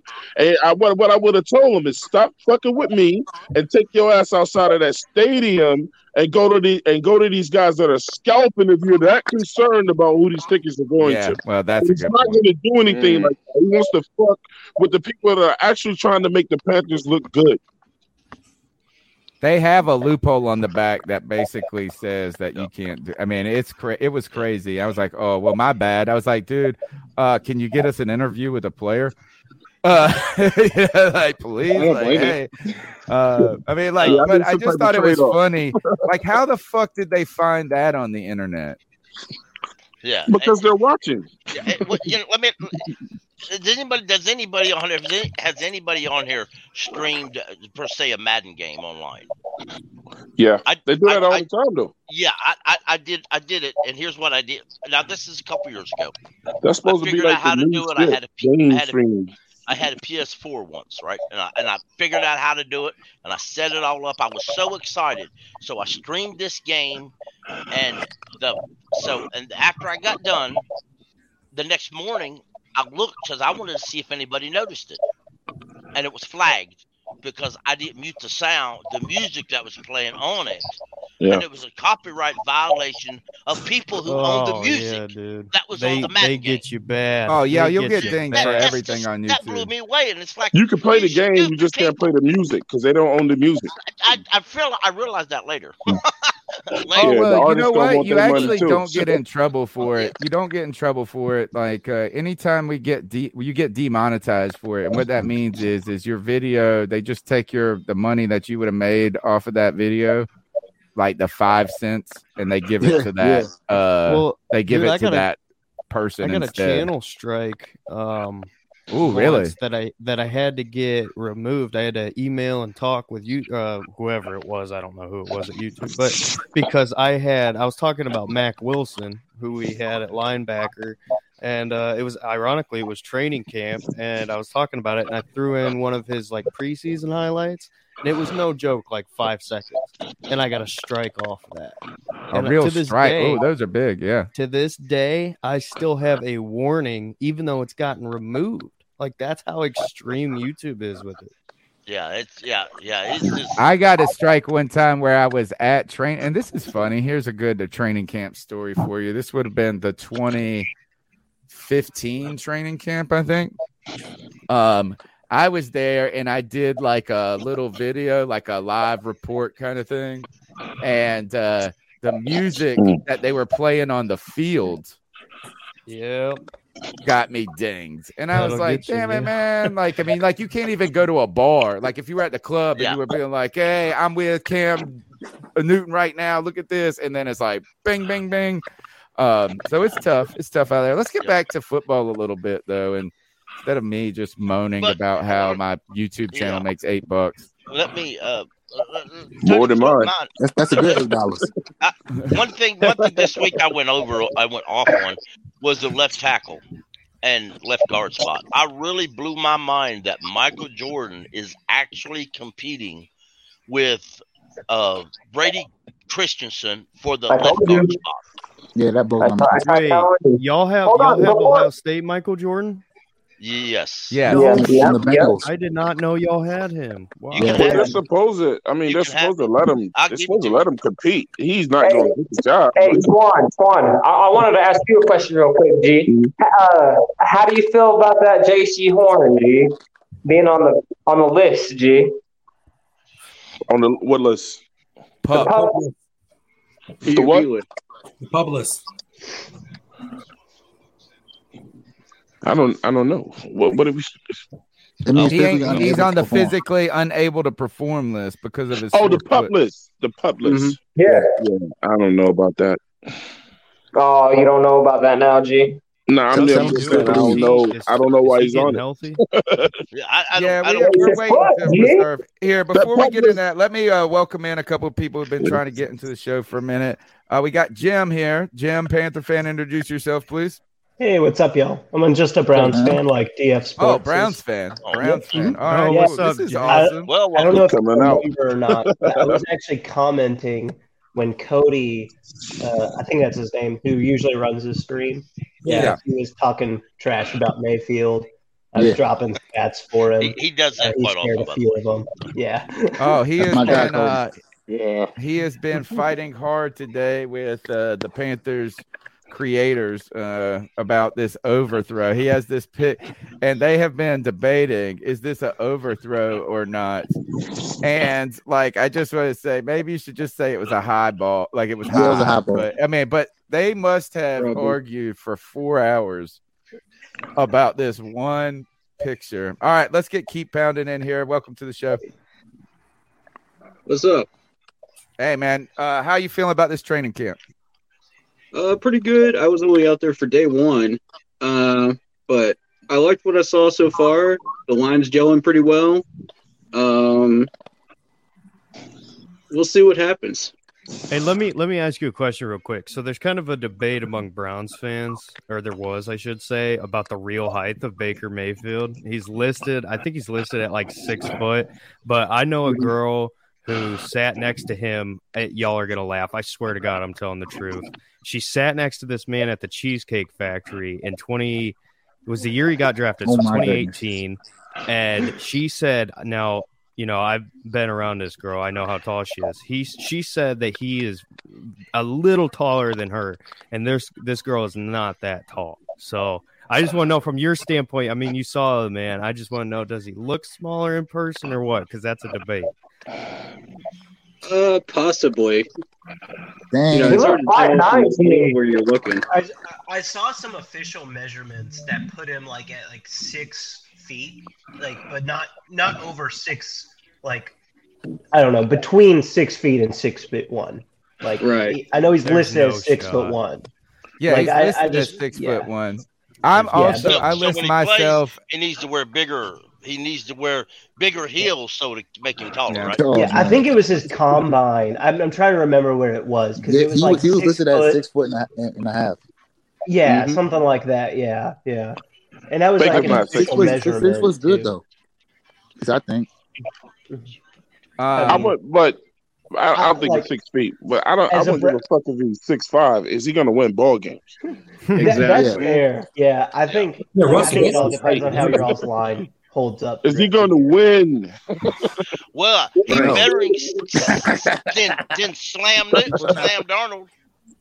Well, I will tell you this. I list myself at 5'10", but the doctor fucking ruined my whole self-perception. Everybody always trying to embellish with the height, bro. Nah, 5'9". It was 5'9"3/4. Like, so, and that girl pushed that thing so hard down on my head. I felt like she was trying to drill me into the planet, bro. I was like, oh, bro. Man. Hey, Tony, it's called reality.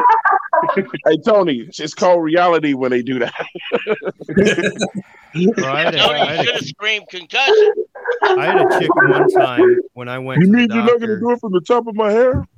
I had a chick one time measure me when I was like crouched down a little bit, bro. I'm 6'2". She measured me at like, I think she measured me at like 5'11" or something, and I'm like, I'm sorry, that is not right. To put it on your ear. Well, you know what? Is sometimes I just don't want to know the real truth. You might call it reality, Twan Don, but I just want to have a belief. I know, there man. was a time in my life that I thought that Jim Abbott. You guys know who Jim Abbott is? Isn't that the boxer? No, the former the one-handed baseball player. This is before the internet, bro. Before the internet, where you got your stats out the back of the card. Jim Abbott was a one-handed pitcher, and I swear, in my real memory, I remembered seeing a stat that said he hit a home run. And I was like, my life. And then I finally went and Googled it later on, and it turns out it wasn't true. And my world was just better when Jim Abbott had hit a home run. My world was better when I thought I was 5'10". Hey man, my uncle said there's 2 measurements on a man's body that we don't like being fucked with. And I talk about your feet. Man, we got to come to the truth with about both of them, man. I mean, well, at least we're not having a small hands conversation. Yeah, exactly. Baker. You know the double glove demon up there in Pittsburgh. Yeah, I know. People are really worried about it. So, all right, let's get back to training camp here. Did Keep Pounding bounce? He dipped out. I guess he fell out. All right, so training camp. The top highlights of our news has been about the competition between the quarterback. We've talked about that. We've talked about some of the questions in the receiving. Now let's shift to the secondary. Let's kind of pivot back to that J.C. Horn hurt injury thing, but this gives opportunity for some other guys to get in the game, right? And that is Keith Taylor's one. Who was this guy that we drafted real late from Baylor? Man, fuck him, man. Hey, we need to play Chris Westry, man. That's who I'm talking about. Isn't that the dude that ran was from Baylor that ran the Barnes. It's like running 4-1 or something like 4-2. No, we signed Chris Westry at a free agency. Man, he's 6'4". He's fast. Man, I'm telling you guys. Oh, that's the guy that came from Baltimore, right? Yes. Don't sleep on Chris Westry. There's no his name again. Well, Speed. If he was really good, then why is he with us now? Why is he still in Baltimore? He's coming off an injury. Yeah. I always question that type of shit. Wait, hey, we should have never let Gilly walk. We should have. Now, I'll repeat it again. We should have never let Gilly walk. Period. All right, let's go to DF. Go ahead, DF. I'm sorry, but I've got to ask you guys this as somebody who's obviously a different fan. You guys as Panthers fans, what's your thoughts on Lamar? Do you think he's God's gift to a quarterback like some of these Ravens fans think? Oh man, we're not going to help you. I think Lamar's top 10.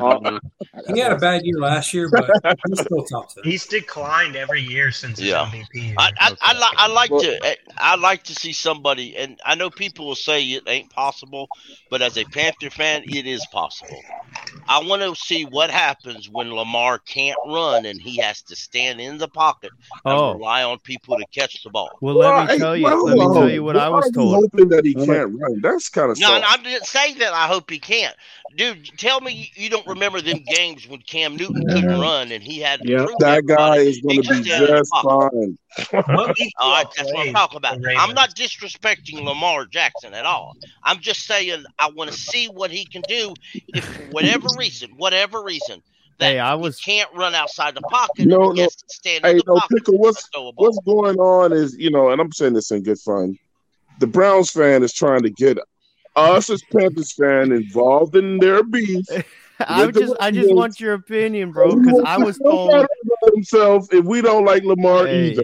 Hey, listen, here's the thing. You got to understand. I'm told on the daily that Lamar is a top 5 quarterback. I'm told. I had somebody tell me that if Lamar didn't have the legs that he had, he would still be a top 10 quarterback in the NFL. Oh, man. You know what is this? You are kind of coming into the Lions' den asking that question for us because we got some kind of. Here's the thing: is like your Lamar right away. Is that we can't answer that question this year for Lamar because they put a bunch of bums around him. He'll be right. Good in like, Miami. I mean, he doesn't have it. So it's going to be hard to answer that question. Here's the thing is when you have a player who has the ability to run like he does, like Twan was saying, you don't want to take that away from him. Right? So if you need him to be the type of player Peyton Manning was, then that's not what he is. I don't think I think he's a top 10 quarterback with the potential to be a top 5 quarterback. I mean, he did win an MVP. Right. Yeah. And that the idea is that like, but on a team like right now, you just got to be worried that maybe the Ravens are going to do to him what we did to Cam, which is like say, that's it. Good luck. Let me tell you guys, and DF, I just picked you because I happen to know the other beef with Cleveland fans. When that team left Cleveland, y'all became what? We didn't become nothing. They were anti-Baltimore fans. We kept our team. The Cleveland kept the Cleveland Browns. We got the history. We got everything. We kept the Browns. Yeah. But it divided your house because a lot of those guys didn't come back. You mean from what I actually understand, a lot of I actually live in North Carolina as a Cleveland fan, so it's kind of funny. I live in Raleigh. But from what I understand, because I've got a brother who lives in Cleveland, is that a lot of Cleveland fans, like when they left, they actually became Steelers fans. And so he actually hates the Steelers more than he hates the Ravens. Okay. Yeah, I hate. I want to give, while I got 2 Browns fans on the line, I do want to give y'all some props as fans. There's a watering hole I go to down the street from my house, and that is the place where Browns fans go and watch their games every year.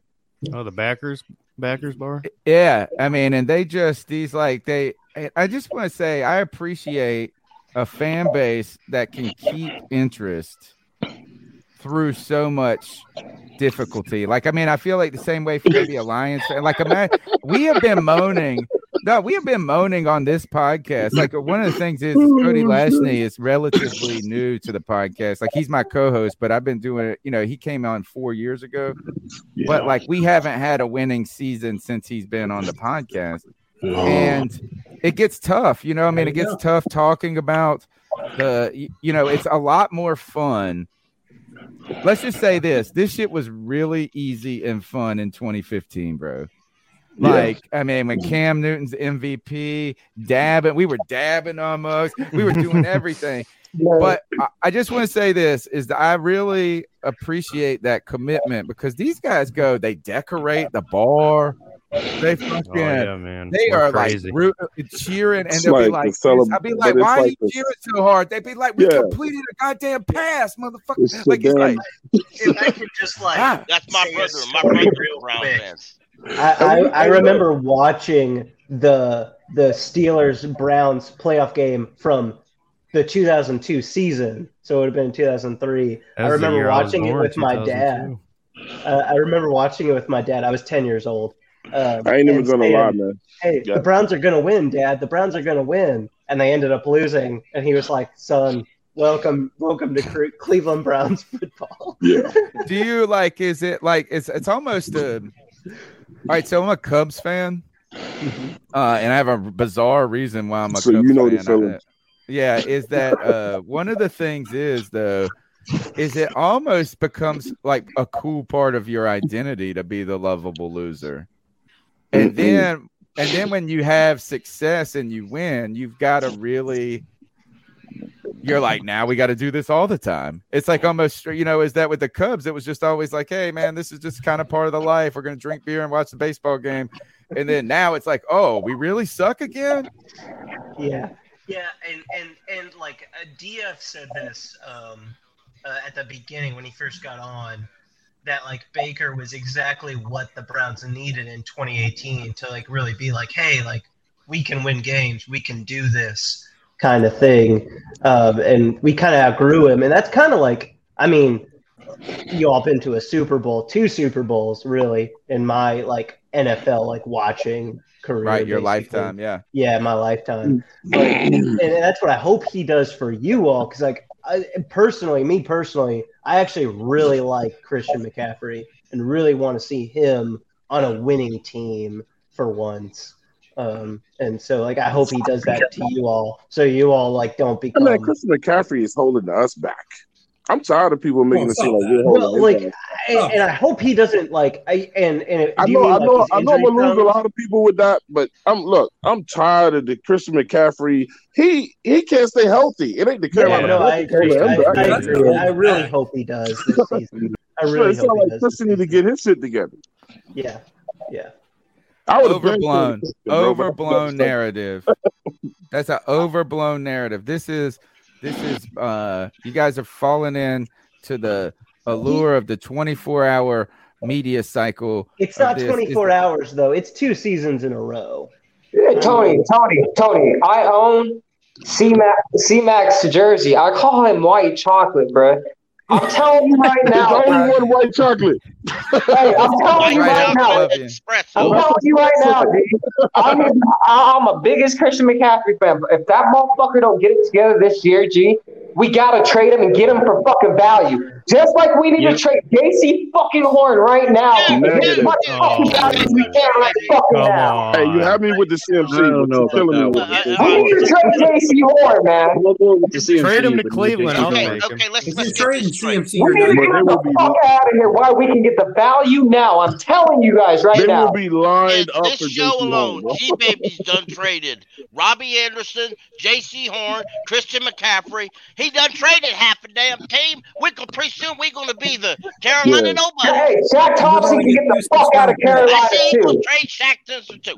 We can't trade him. I tell you what, Browns, we'll trade you a fan named G-Baby. Perfect fit. Never happened. He'll fit right in. These are the words we have. No, the shots across the bow. Browns jersey. I get where G-Baby is coming from. Like G-Baby, you don't want to be no Browns fan, man. You don't want to be no Browns fan. Hey, I just want to let you We've been a Browns fan for 5 years now. No, we haven't. Yes, we have. Gee, we've been straight ass for 5 years.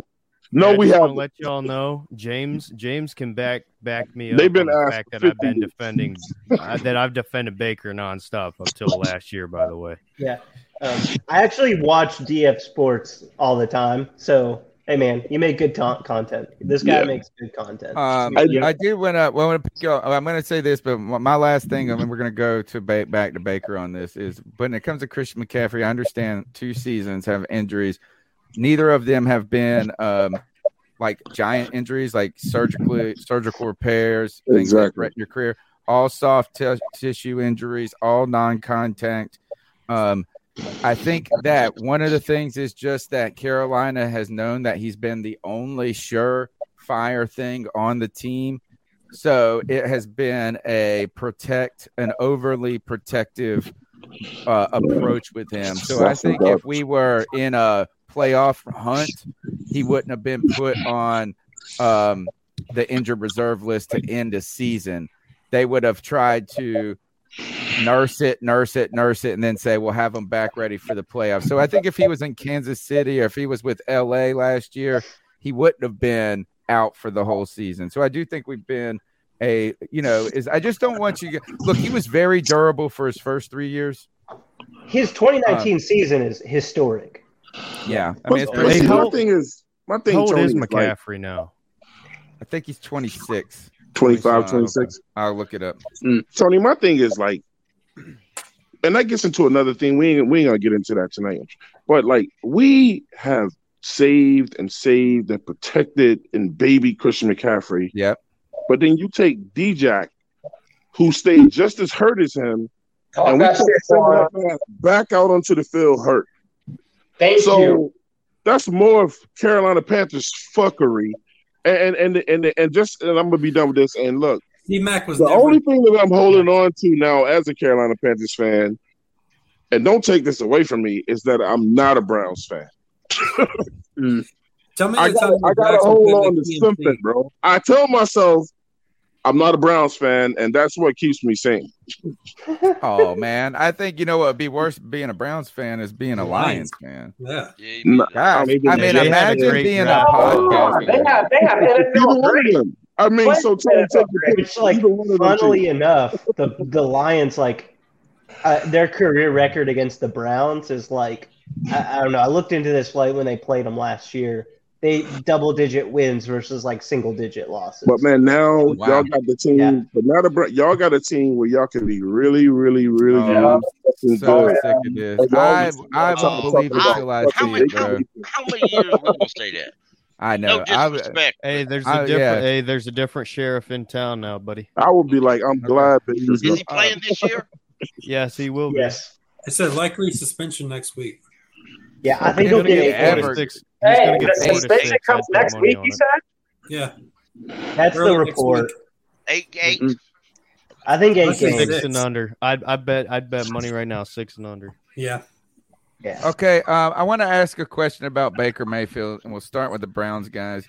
You guys watched him. One of the things is like no matter how big of an NFL fans you are or we are, is that we get so tunnel locked into our own teams. You know, is that so throughout the season we have to bring in guests from other teams just because they're watching them at that hyper intensive look like we do. So we know everything about our team, and sometimes we speak on things about other teams that we don't know that well.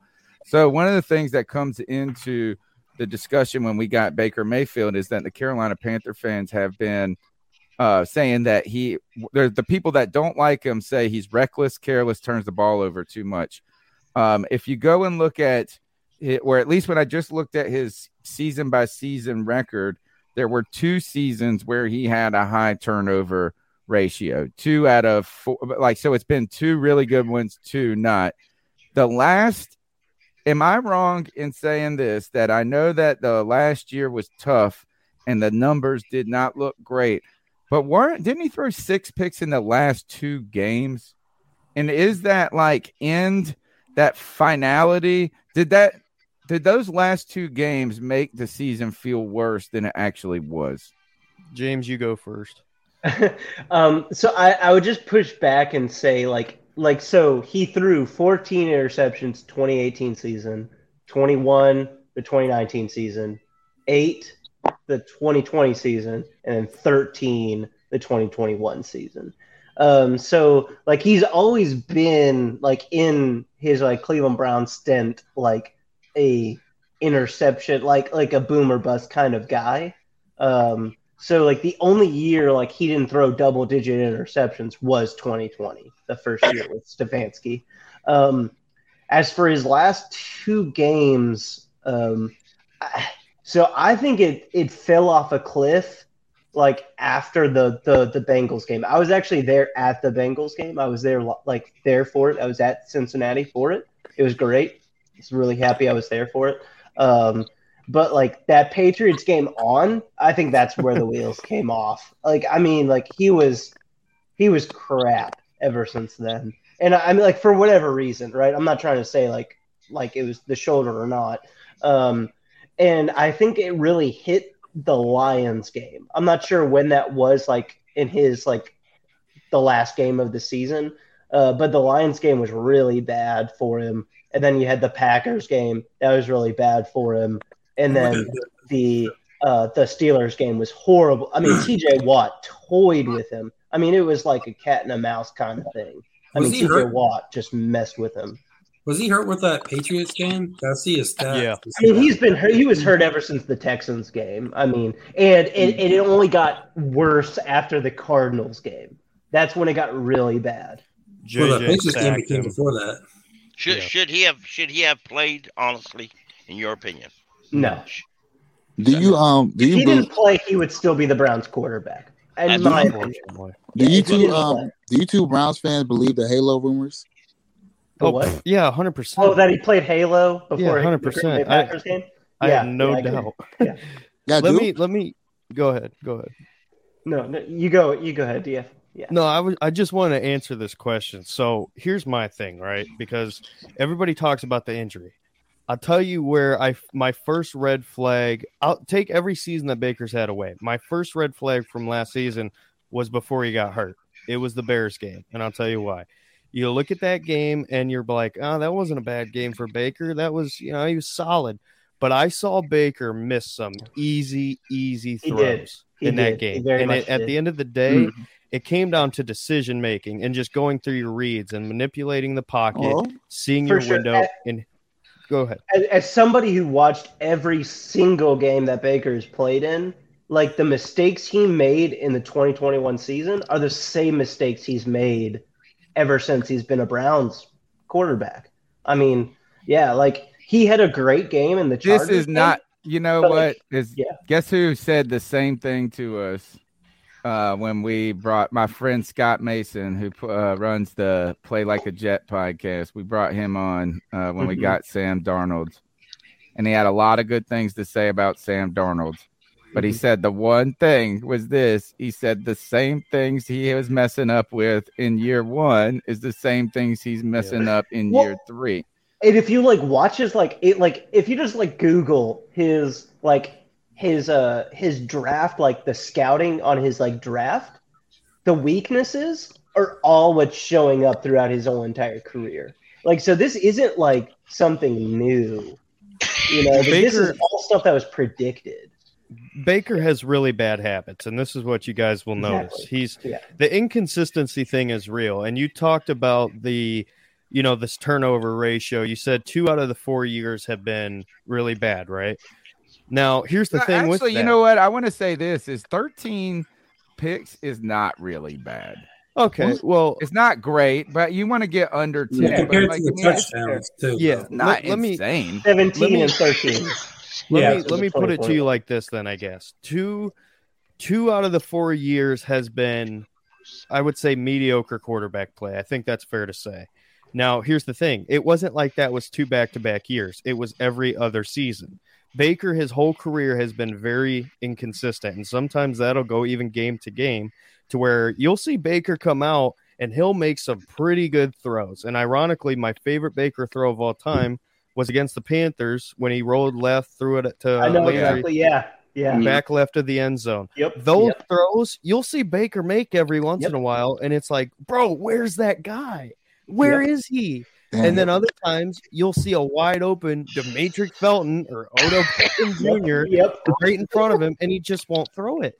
It's just he's got problems. It's the consistency. It's the understanding the defense and going through his reads. And also the last thing, and I said this when I was on with you guys a couple of weeks ago, but I'm going to keep saying it because I know you guys said the same thing with Sam Darnold.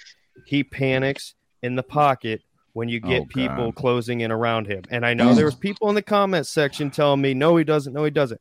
Let me tell you, those are Oklahoma fans. Those are not Browns fans. Baker Mayfield, when you get any pressure on him, he loves to stutter step. He loves to dance around. He'll throw off of his back foot.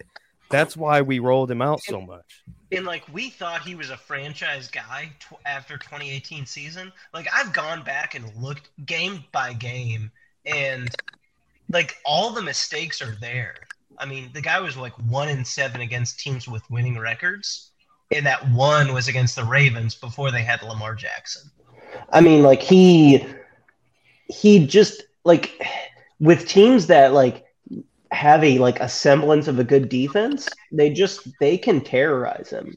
It's not that great. And that's why I say if the Panthers have a good O-line, I think that will be the most that's the singular most important thing for Baker Mayfield to have success as a quarterback. Well, offensive line. That's the worst place in history to that be the necessity. But now we may have our best offensive line. I want to bring this up though. Is Icky's a beast. I love Icky.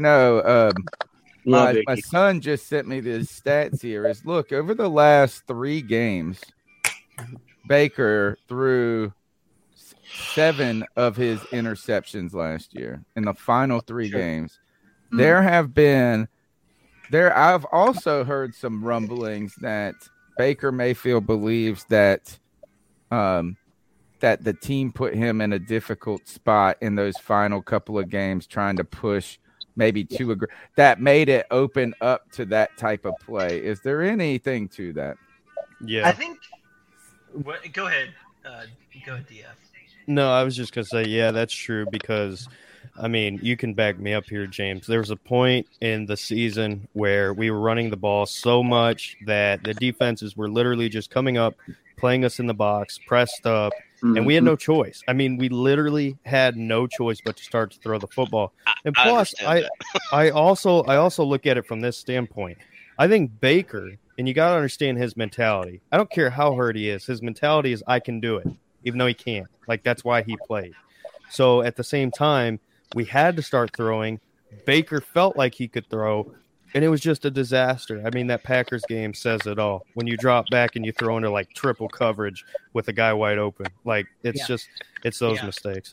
Yeah, no, like that pick against the Packers where he threw it like 50 yards and it was an interception. He had both Njoku and Landry open underneath.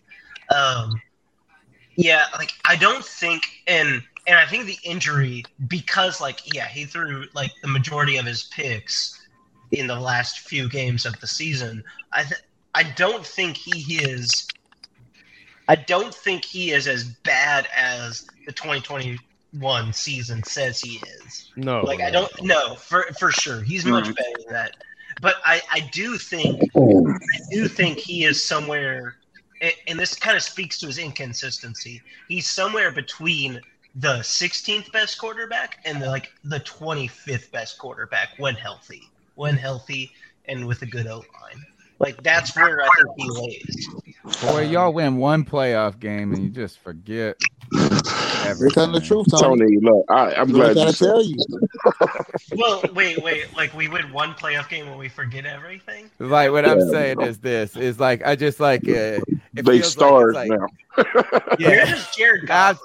I'm teasing about it, but it's like... it's about the roster. Because we had the roster build up and he was the only... Yeah, that playoff game, we had like 5 turnovers on the defense. I mean, put the boat on. There's a reason that Jared Goff made a Super Bowl, but yet the Rams traded him, right? There's a reason that Jimmy Garoppolo made the Super Bowl, yet the Niners don't want him anymore. I mean, there's a reason. If I can add this real quick, I understand what you're saying about Baker. Find out that they fucked up. But let's be real. As worse as he sounds sometimes, he's still an upgrade over Sam Darnold. Yeah. Oh, yeah, absolutely. I'll say this. I actually really like Baker Mayfield. Like, it sounds like I don't like him. I actually really do like Baker Mayfield. I really, no joke, I want you all to make the playoffs. I really want Baker Mayfield to succeed. I'm not like some people. I'm not saying Baker's an elite. I'm saying Baker's an average quarterback. Sam's kind of way down here below average. Sam's so far down, he's pretty much in poor. All right, I don't disagree with that at all.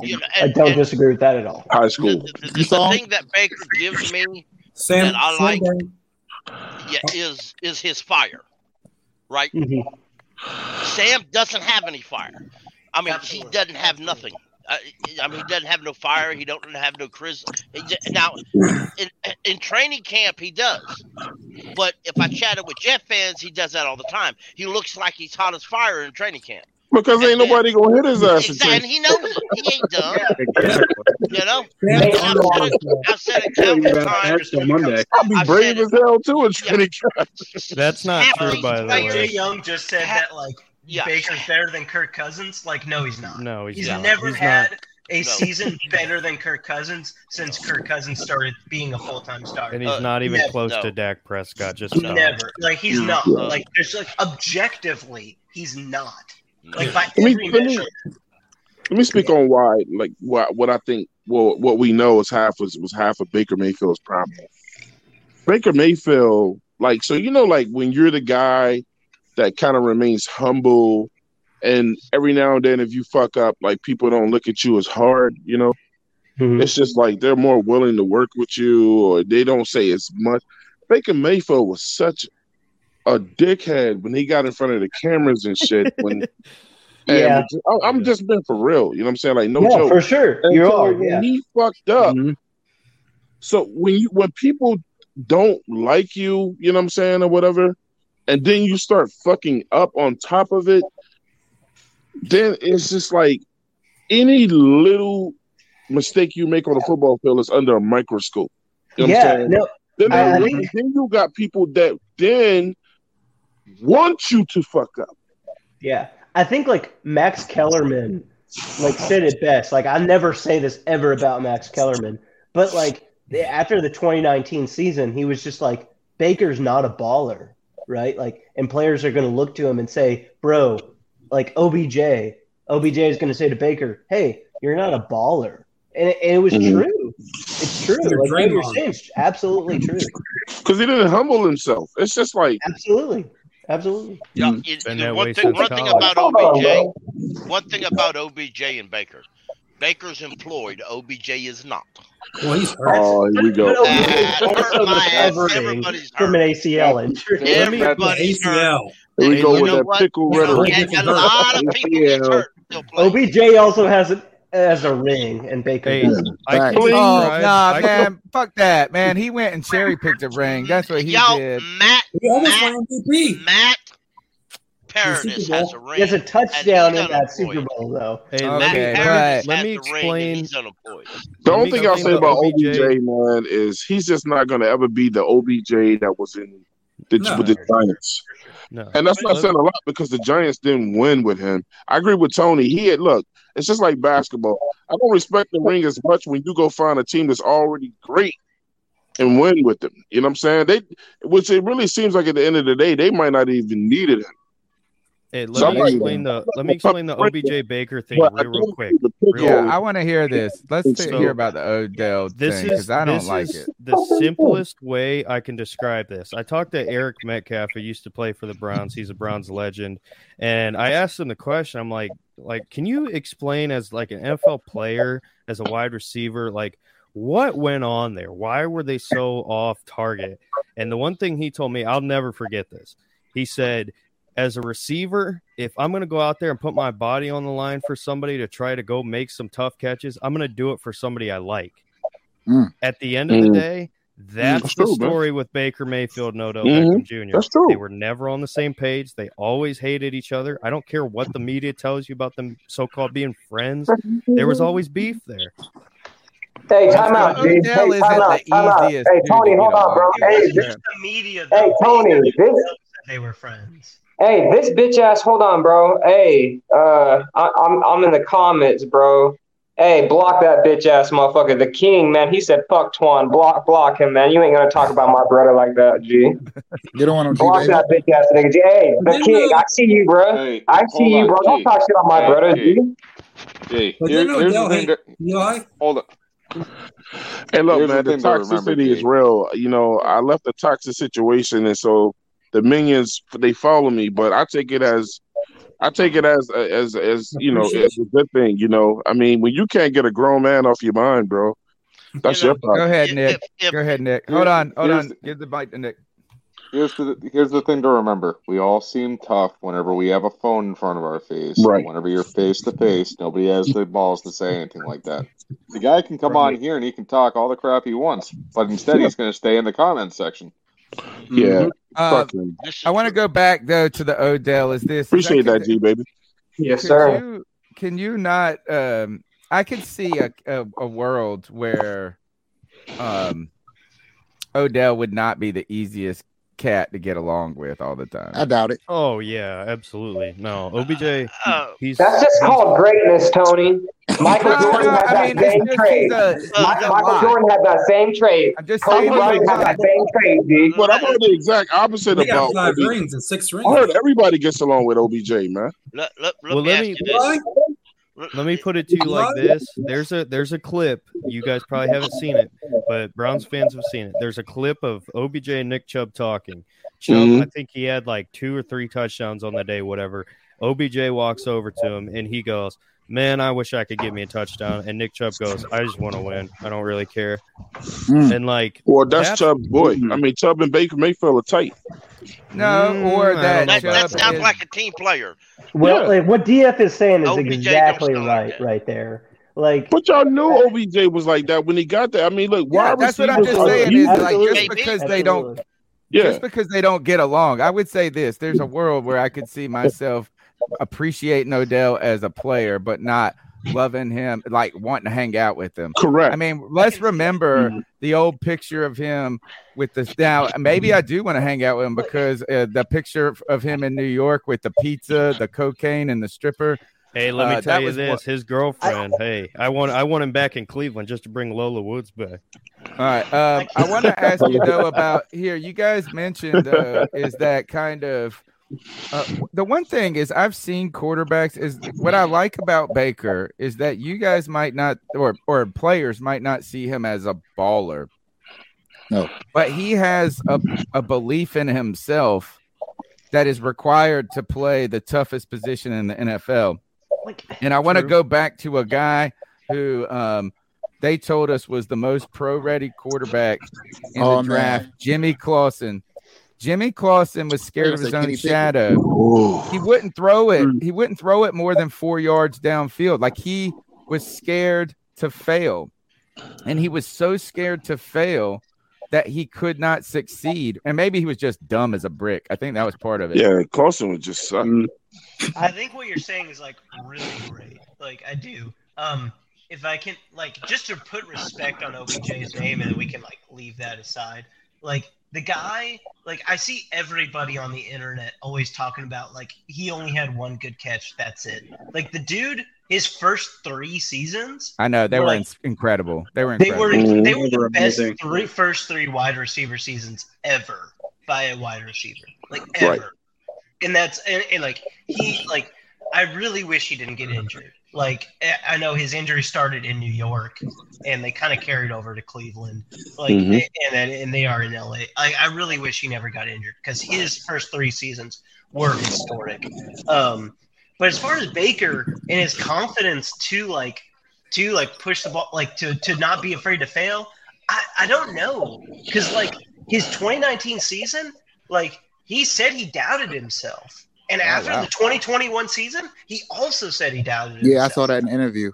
Yeah, like so like it's like what are you? Like are you like this underdog who's like not afraid to fail, or do you like also crumble under pressure? Like I like Baker Mayfield. Like I do, but I just don't I don't know who he is. He's got Napoleon in him.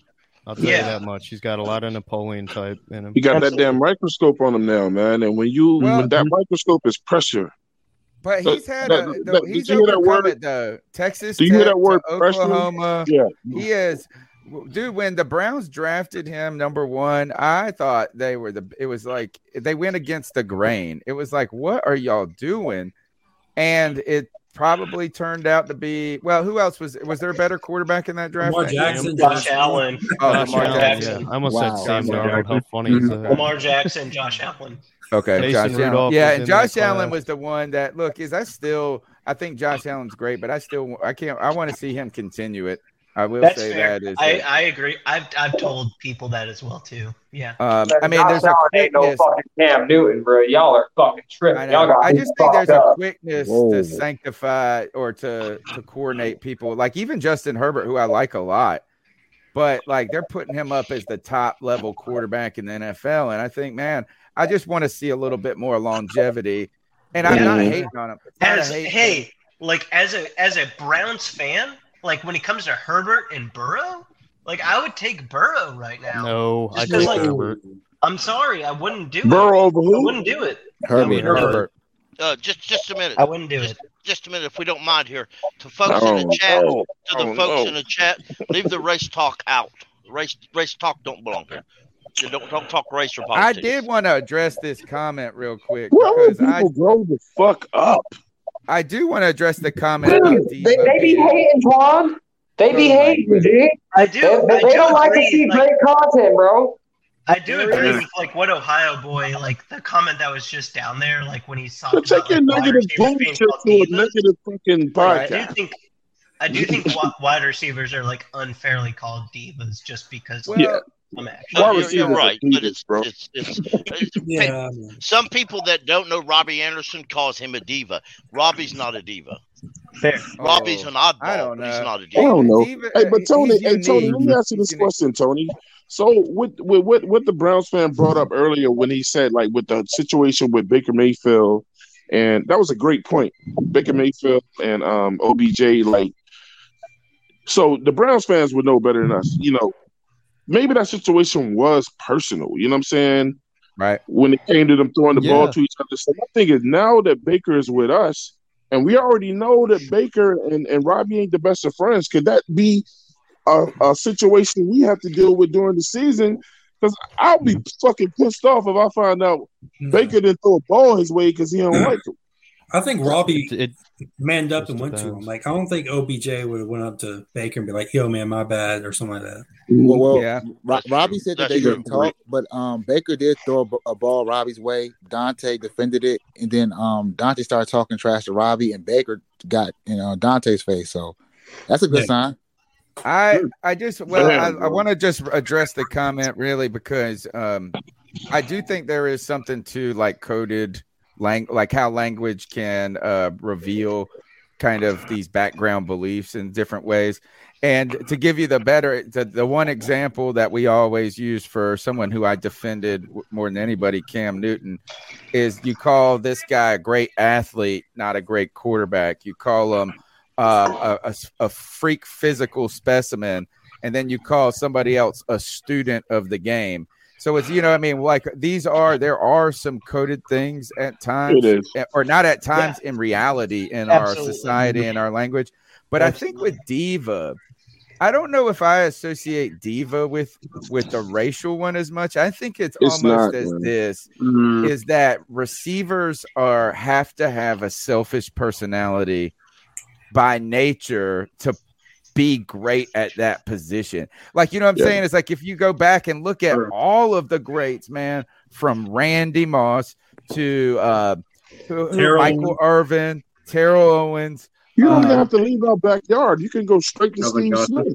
Steve Smith. Yes. and like, I don't care if somebody is like, I don't care if somebody's like remember the Titans, like white, black, purple, orange. If they're a run first quarterback, they're not going to be a top quarterback in the league. Like Patrick Mahomes, in my opinion, is the best quarterback in the league. That's like he is a throw first kind of guy and uses his mobility to throw downfield. And so So that's how I like to clean that up. I would say that history has shown that you haven't been successful doing that. But the game is changing every year, man. And I think more the quarterbacks are more mobile now than they've ever been. One of the things I hate, and I don't know if what Tony said in the past of Cam Newton is that instead of people looking at like Cam, the same way that Steph Curry in basketball, he changed the game.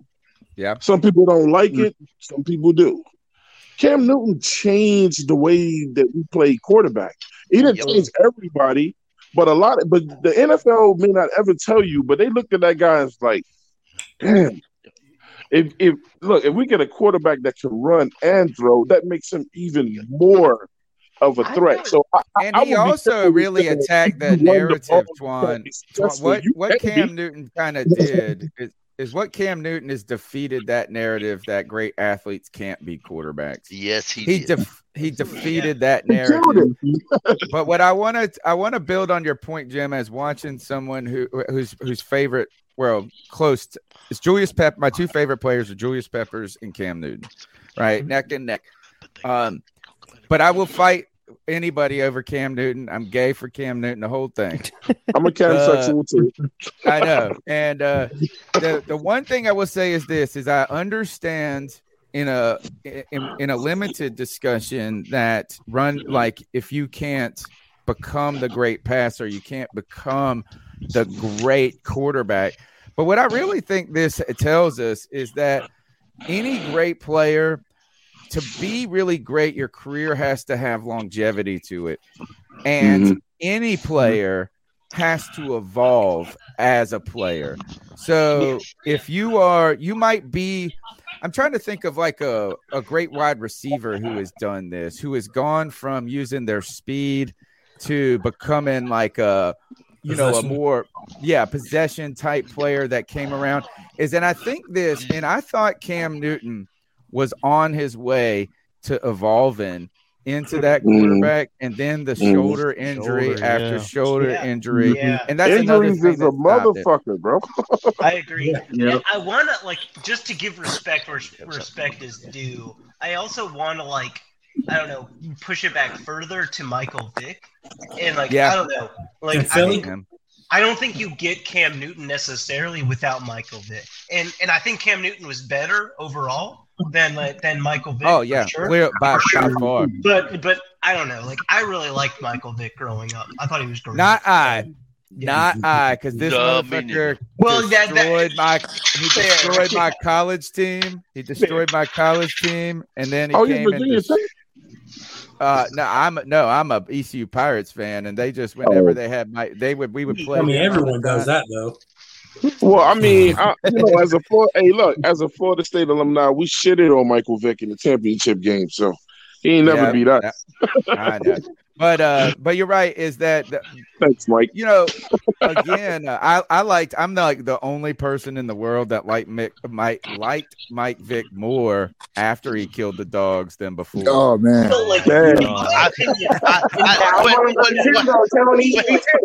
when he got in trouble for that, Tony's crazy for that. Like, I'm not going to hold it over that guy's head for some mistakes he made 20 years ago. Right. Like, I think he paid. Oh, you got to say that as a Browns fan now. You got to be able to forgive those narratives now. I said that even before, like, because there was some controversy about him being a ref or something in the Pro Bowl, and like they didn't want him to do it because of his past. I just think that's rad. Oh, it was like I can't remember what it was. Yeah, he actually did time. My man actually did time, right? too. Yeah, he did time for it. I mean, he came back, and if it wasn't for Donovan McNabb, he wouldn't. I don't think he'd got back in the league. Real shit, Pickle. I like that shit, Pickle. Yeah. Did you guys see? Go ahead, Pickle. Well, you was talking about wide receivers and quarterbacks earlier. You know, T.O. and Donovan McNabb, they didn't necessarily get along all that well. Damn, bro, I wish that shit would have worked out. They were a great tandem. If only they let their emotions get out of the way. Yeah. Pride. They could have wrecked the league if they would have got along. They could have wrecked the fucking league, bro. It was like after week 6 they hated each other. But you know, T.O. had to go that other place and find his real quarterback love. Hey Tommy, thanks for Amari Cooper. Hope you enjoy your bag of chips you got in return. Additional fifth. Was it a fifth? No, it was a regular 5th round pick. All right. Let's go ahead and start wrapping up the show, guys. Let's go around the horn. Everybody get their kind of final thought on training camp and the upcoming, whatever you want to talk about. The mic is yours one last time. We'll start with Nick in Massachusetts. So, Nick. What's up, Twan? Dun. Hey, Nick, I didn't know you was in Mass. Oh yeah, dude, we've had this conversation so before, much fucking sense, bro.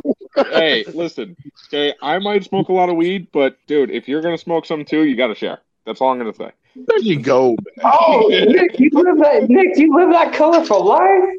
I didn't know Nick was in Massachusetts, bro.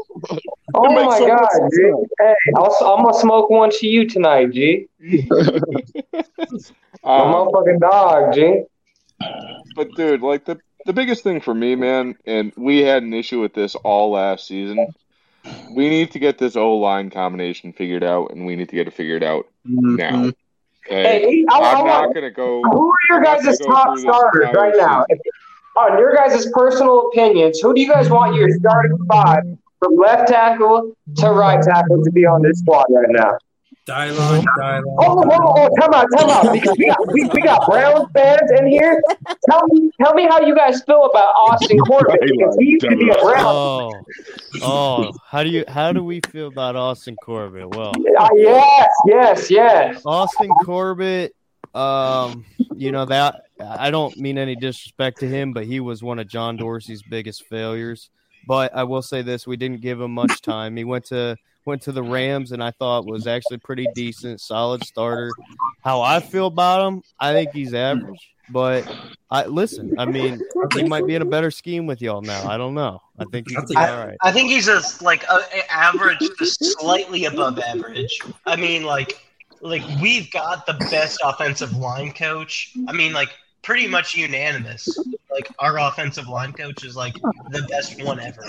I couldn't tell last year. Got rid of him before that, so I don't know. Like I think Corbett is. I don't know about that shit. I think you pumping that O-line coach up a little bit. No, he didn't look that way last time. Don't start with Bill Callahan.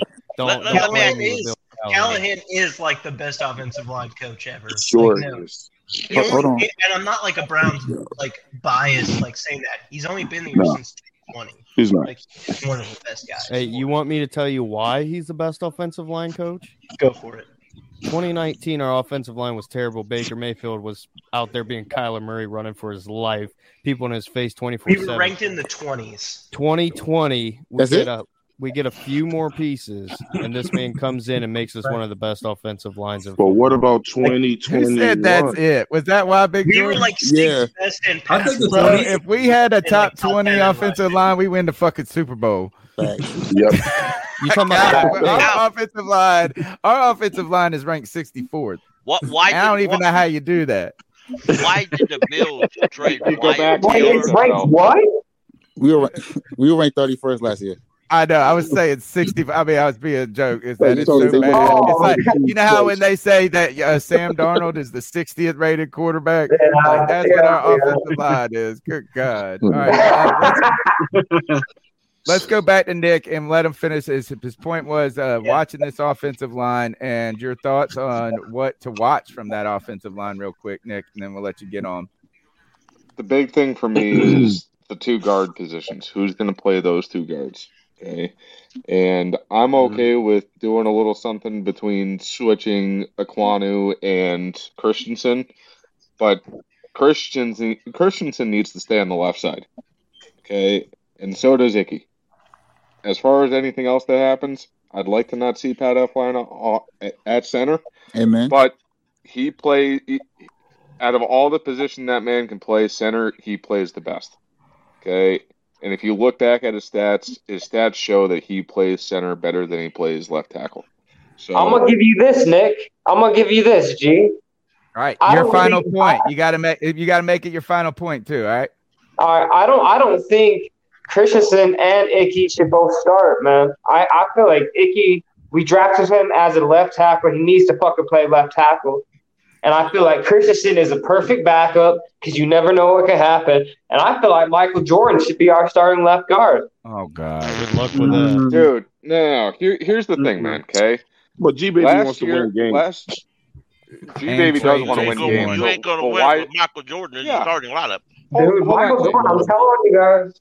Trying to wrap you up. Want to win games. You want to trade away J.C. Horn. You want to put Michael Jordan back on the O-line. Yep. You want to bench Icky Ekwonu, who was arguably the best player in the draft by multiple sources. I was like Browns fans from Brady 2019. Christensen. He meant Brady Christensen. I'm glad you said it, Oh, Nick. well, dude, but the other thing is, too, last year, man, Brady Christensen was our best offensive lineman behind Taylor Moton.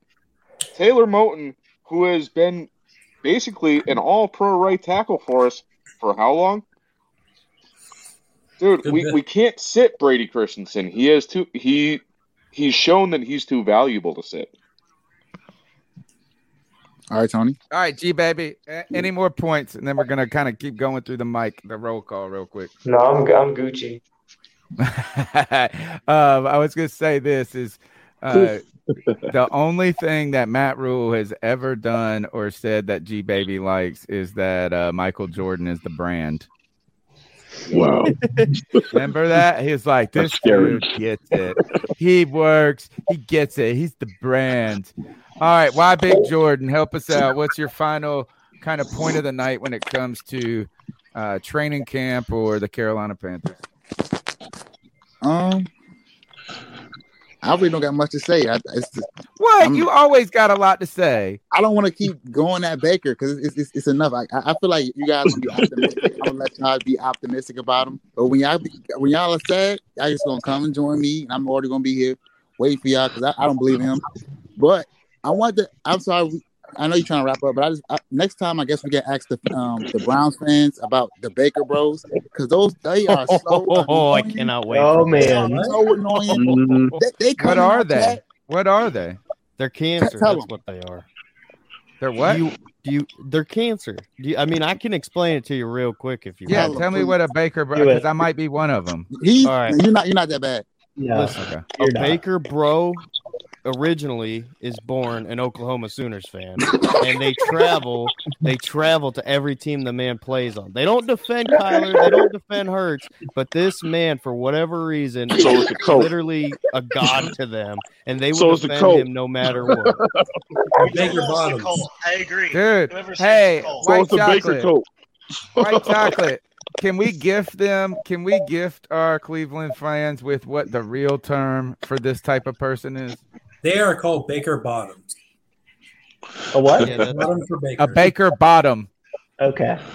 I am a Baker Bottom, and that you're not that bad though. Like Baker, I know I'm not, but like, is that Sooner anybody fans. that says something good on this show about Baker, we call him a Baker Bottom. Just follow around, leave mediocrity. But all right, go ahead. But these Sooners fans, I hate because they come in, they pretend like they want us.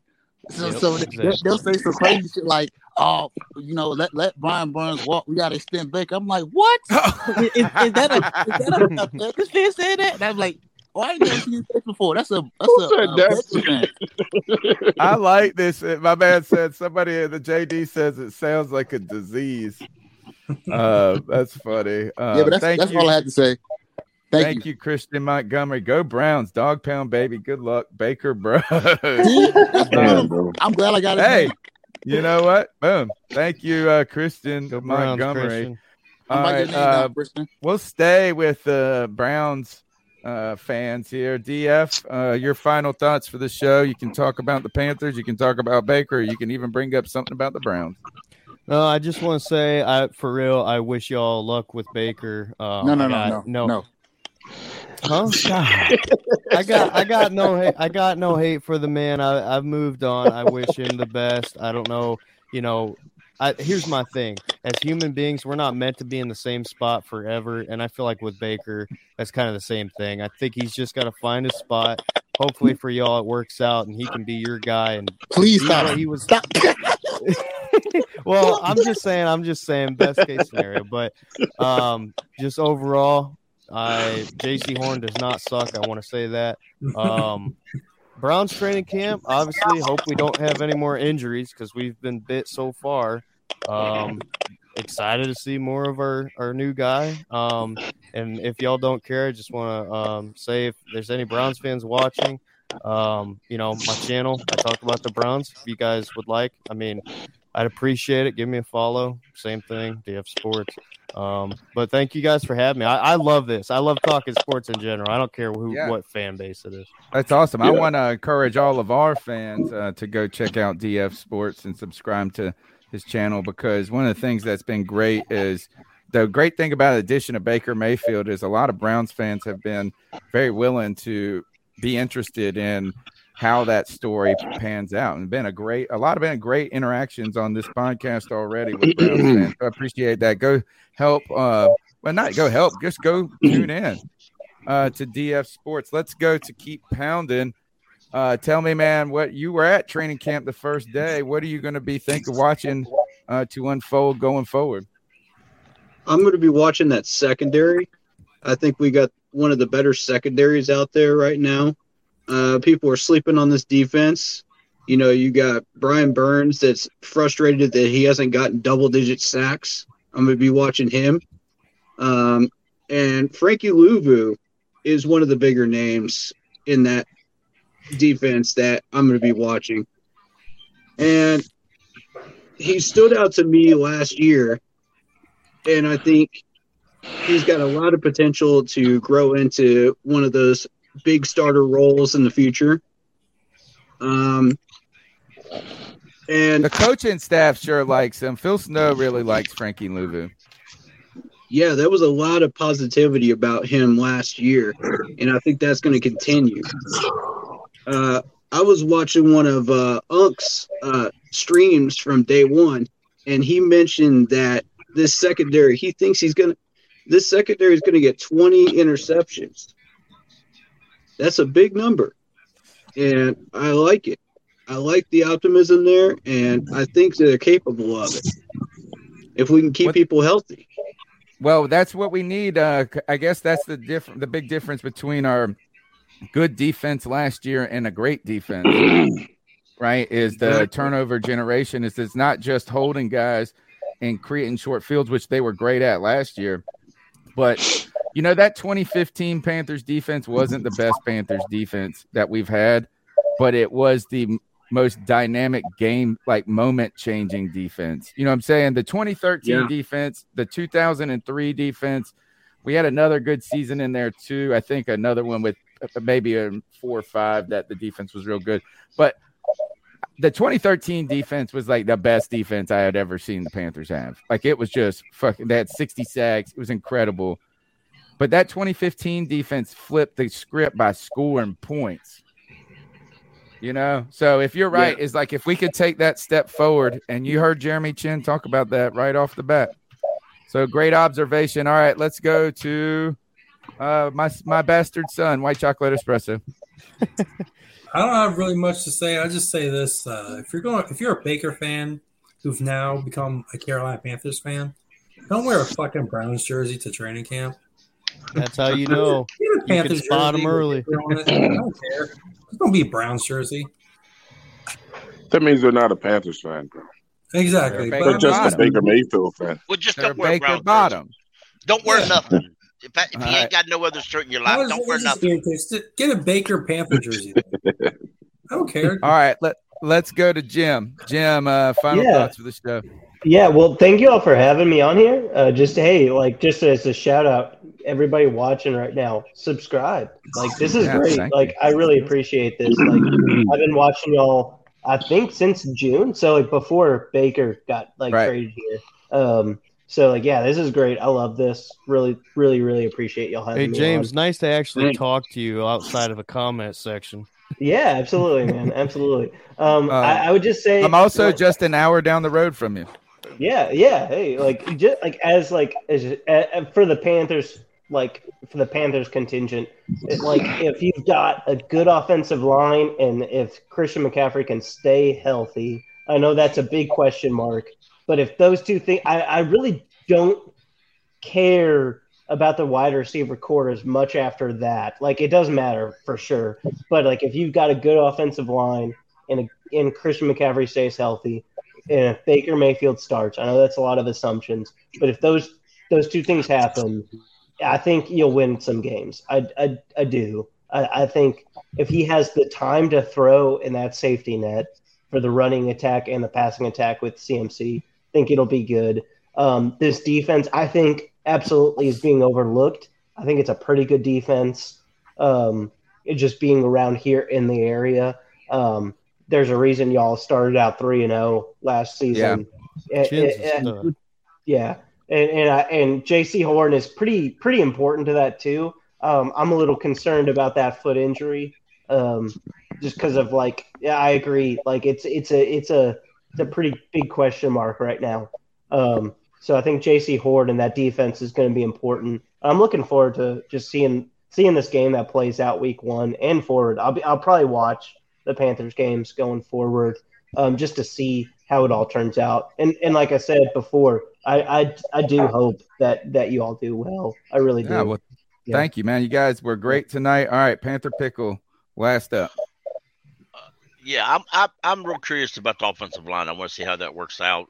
A little concerned about the depth on the defensive line, just because when YGM is 265 and he's your biggest defensive end, God forbid he goes down and we have to use 100, 235, 245 guys to stop a running back. That's going to run over you anyways. So, but it is what it is. I think I want to shout out JC Horn for calling out Madden for making his rating wrong. He did that on Twitter today. It was what was his rating? His catch rating was a 72, and he called him out on it. Said his catch rating should be up higher. So I mean, he only played 3 games. How's he gonna have a rating? Should be still to be determined. Yeah, well, it's what they did, and Madden sucks. We can all agree on that. Yep. Mm-hmm. Yep. You know what? I think Madden does this on purpose. But they gave this year. They actually print, and it's online, by the way, at a 1-800 number where you could call and complain about a player's rating. That's all. See, they do it on purpose. They do this on purpose. It generates conversation. It generates conversation. You know, they had Malik Willis's awareness number at 43 and Kenny Pickett's at 70. Wow. Right. And Kenny Pickett had the worst score on the Wonderlic out of everybody. That's hilarious. That's it. You know, and somebody put up a great tweet. They said, "Madden racist." But I think this, and my friend gave me a good tip on this. This generates conversation. He said, "You want to get a surefire debate going? Put up a poll that says who's the best Panthers, whatever, and put 3 names up there and leave off really one that's like the obvious answer." So it'd be like, who are the 3 greatest players in Panthers history? Cam Newton, Julius Peppers, or Luke Kuechly? Steve Smith. Yeah, I know, but you leave Steve Smith off the list on purpose. So then you get 900 comments that say, "Where the fuck's Steve Smith at?" Oh. So that's what I think Madden does with his rating. All right, man, I want to the number for the Madden. He's got the number. Hold on, let me write it down. Hold on. All right, go ahead. Now, here's the number that's put out. Now, this is on J.C. Horn. He put it out. And he says, "Tell me why ratings adjuster thinks I got no hands with the 72 catch rating. Spam this number, 686-278-3030 until at Madden NFL fixes that." Got it. What did he do? Give the guy that like designed that? Like that's like somebody's cell phone number. Yeah, I mean, I don't know what number he got, but it's like Baker Mayfield's or Sam Darnold's phone number. If this is Baker Mayfield's number, I'm gonna have some fun. I've seen other players put that number out, by the way. All right, we're gonna close the show. Oh, speaking of that, is a great story. One time, is I used to have Jose Canseco's cell phone number, and we used to prank call him. You can get anybody's number if you look hard enough. Yeah. Well, get us get us Sam Darnold's number, or even better, Teddy Bridgewater. Teddy Bridgewater's telephone number would be great, so we could call Tanisha up. I got Nick Chubb's number. I probably shouldn't be saying that publicly, but I don't feel like getting killed, so no, thank you. I would like to know it just so I could like message him and say, "Hey, you're my favorite football player ever." Basically, I know. Thank you. You know what? Is my family, my wife's family's all big Georgia Bulldogs. Jim Brown. Crazy. Well, like I mean, he wasn't like born he's then. just a memory. Like it's my dad's favorite player. Yeah. So Nick Chubb is just my favorite player right now. Yeah, bro. Just I'm 20. Yeah. I'm 29. I'm 29. So, I didn't watch leather helmet shit. Yeah, Otto Graham's not my favorite quarterback. Yeah, exactly. Yeah. All right. Let's go ahead and peace out. Look, this has been the C3 Friday Free for All. Cody Lashney was very upset he could not be here on this night. He's been holding this down, man. This is his baby. Yeah, what the fuck was up with that?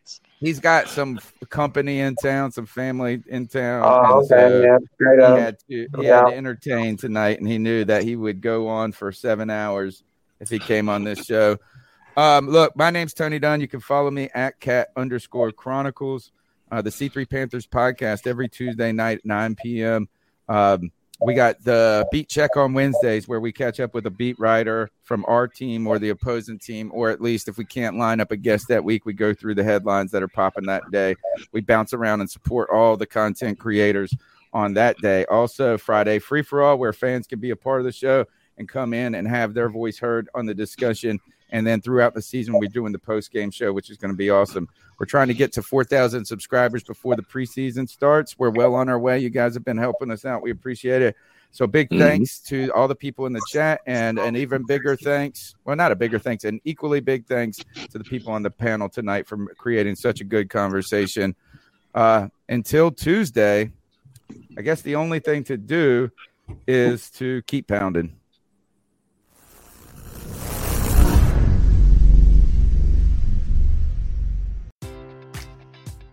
Enjoy all your favorite sports like never before at BetMGM. Sign up using code CHAMPION and receive up to $1,500 back in bonus bets if you don't win your first bet. When you register with BetMGM, you'll get instant access to a variety of parlay selection features, live betting options, and the best daily promotions in the business. And with BetMGM at your fingertips, every play and every game matters more than ever. Remember to use code CHAMPION and receive up to $1,500 back in bonus bets if you don't win your first bet. Place your money line, prop, or parlay bets with the king of sportsbooks today. BetMGM and GameSense remind you to play responsibly. See BetMGM.com for terms. 21 plus only. Virginia only. New customer offer. Subject to eligibility requirements. Rewards are non-withdrawable bonus bets that expire in 7 days. Gambling problem? Call 1-800-GAMBLER. Promotional offer not available in Washington, D.C. Say goodbye to your credit card rewards. Greedy corporate mega stores, led by Walmart and Target, are pushing for a law in Congress to take away your hard-earned cash back and travel points to line their pockets. The Durbin-Marshall credit card bill would enact harmful credit card routing mandates that would end credit card rewards as we know it. If you love your credit card rewards, tell your lawmakers, hands off my rewards. Tell them to oppose the Durbin-Marshall credit card bill.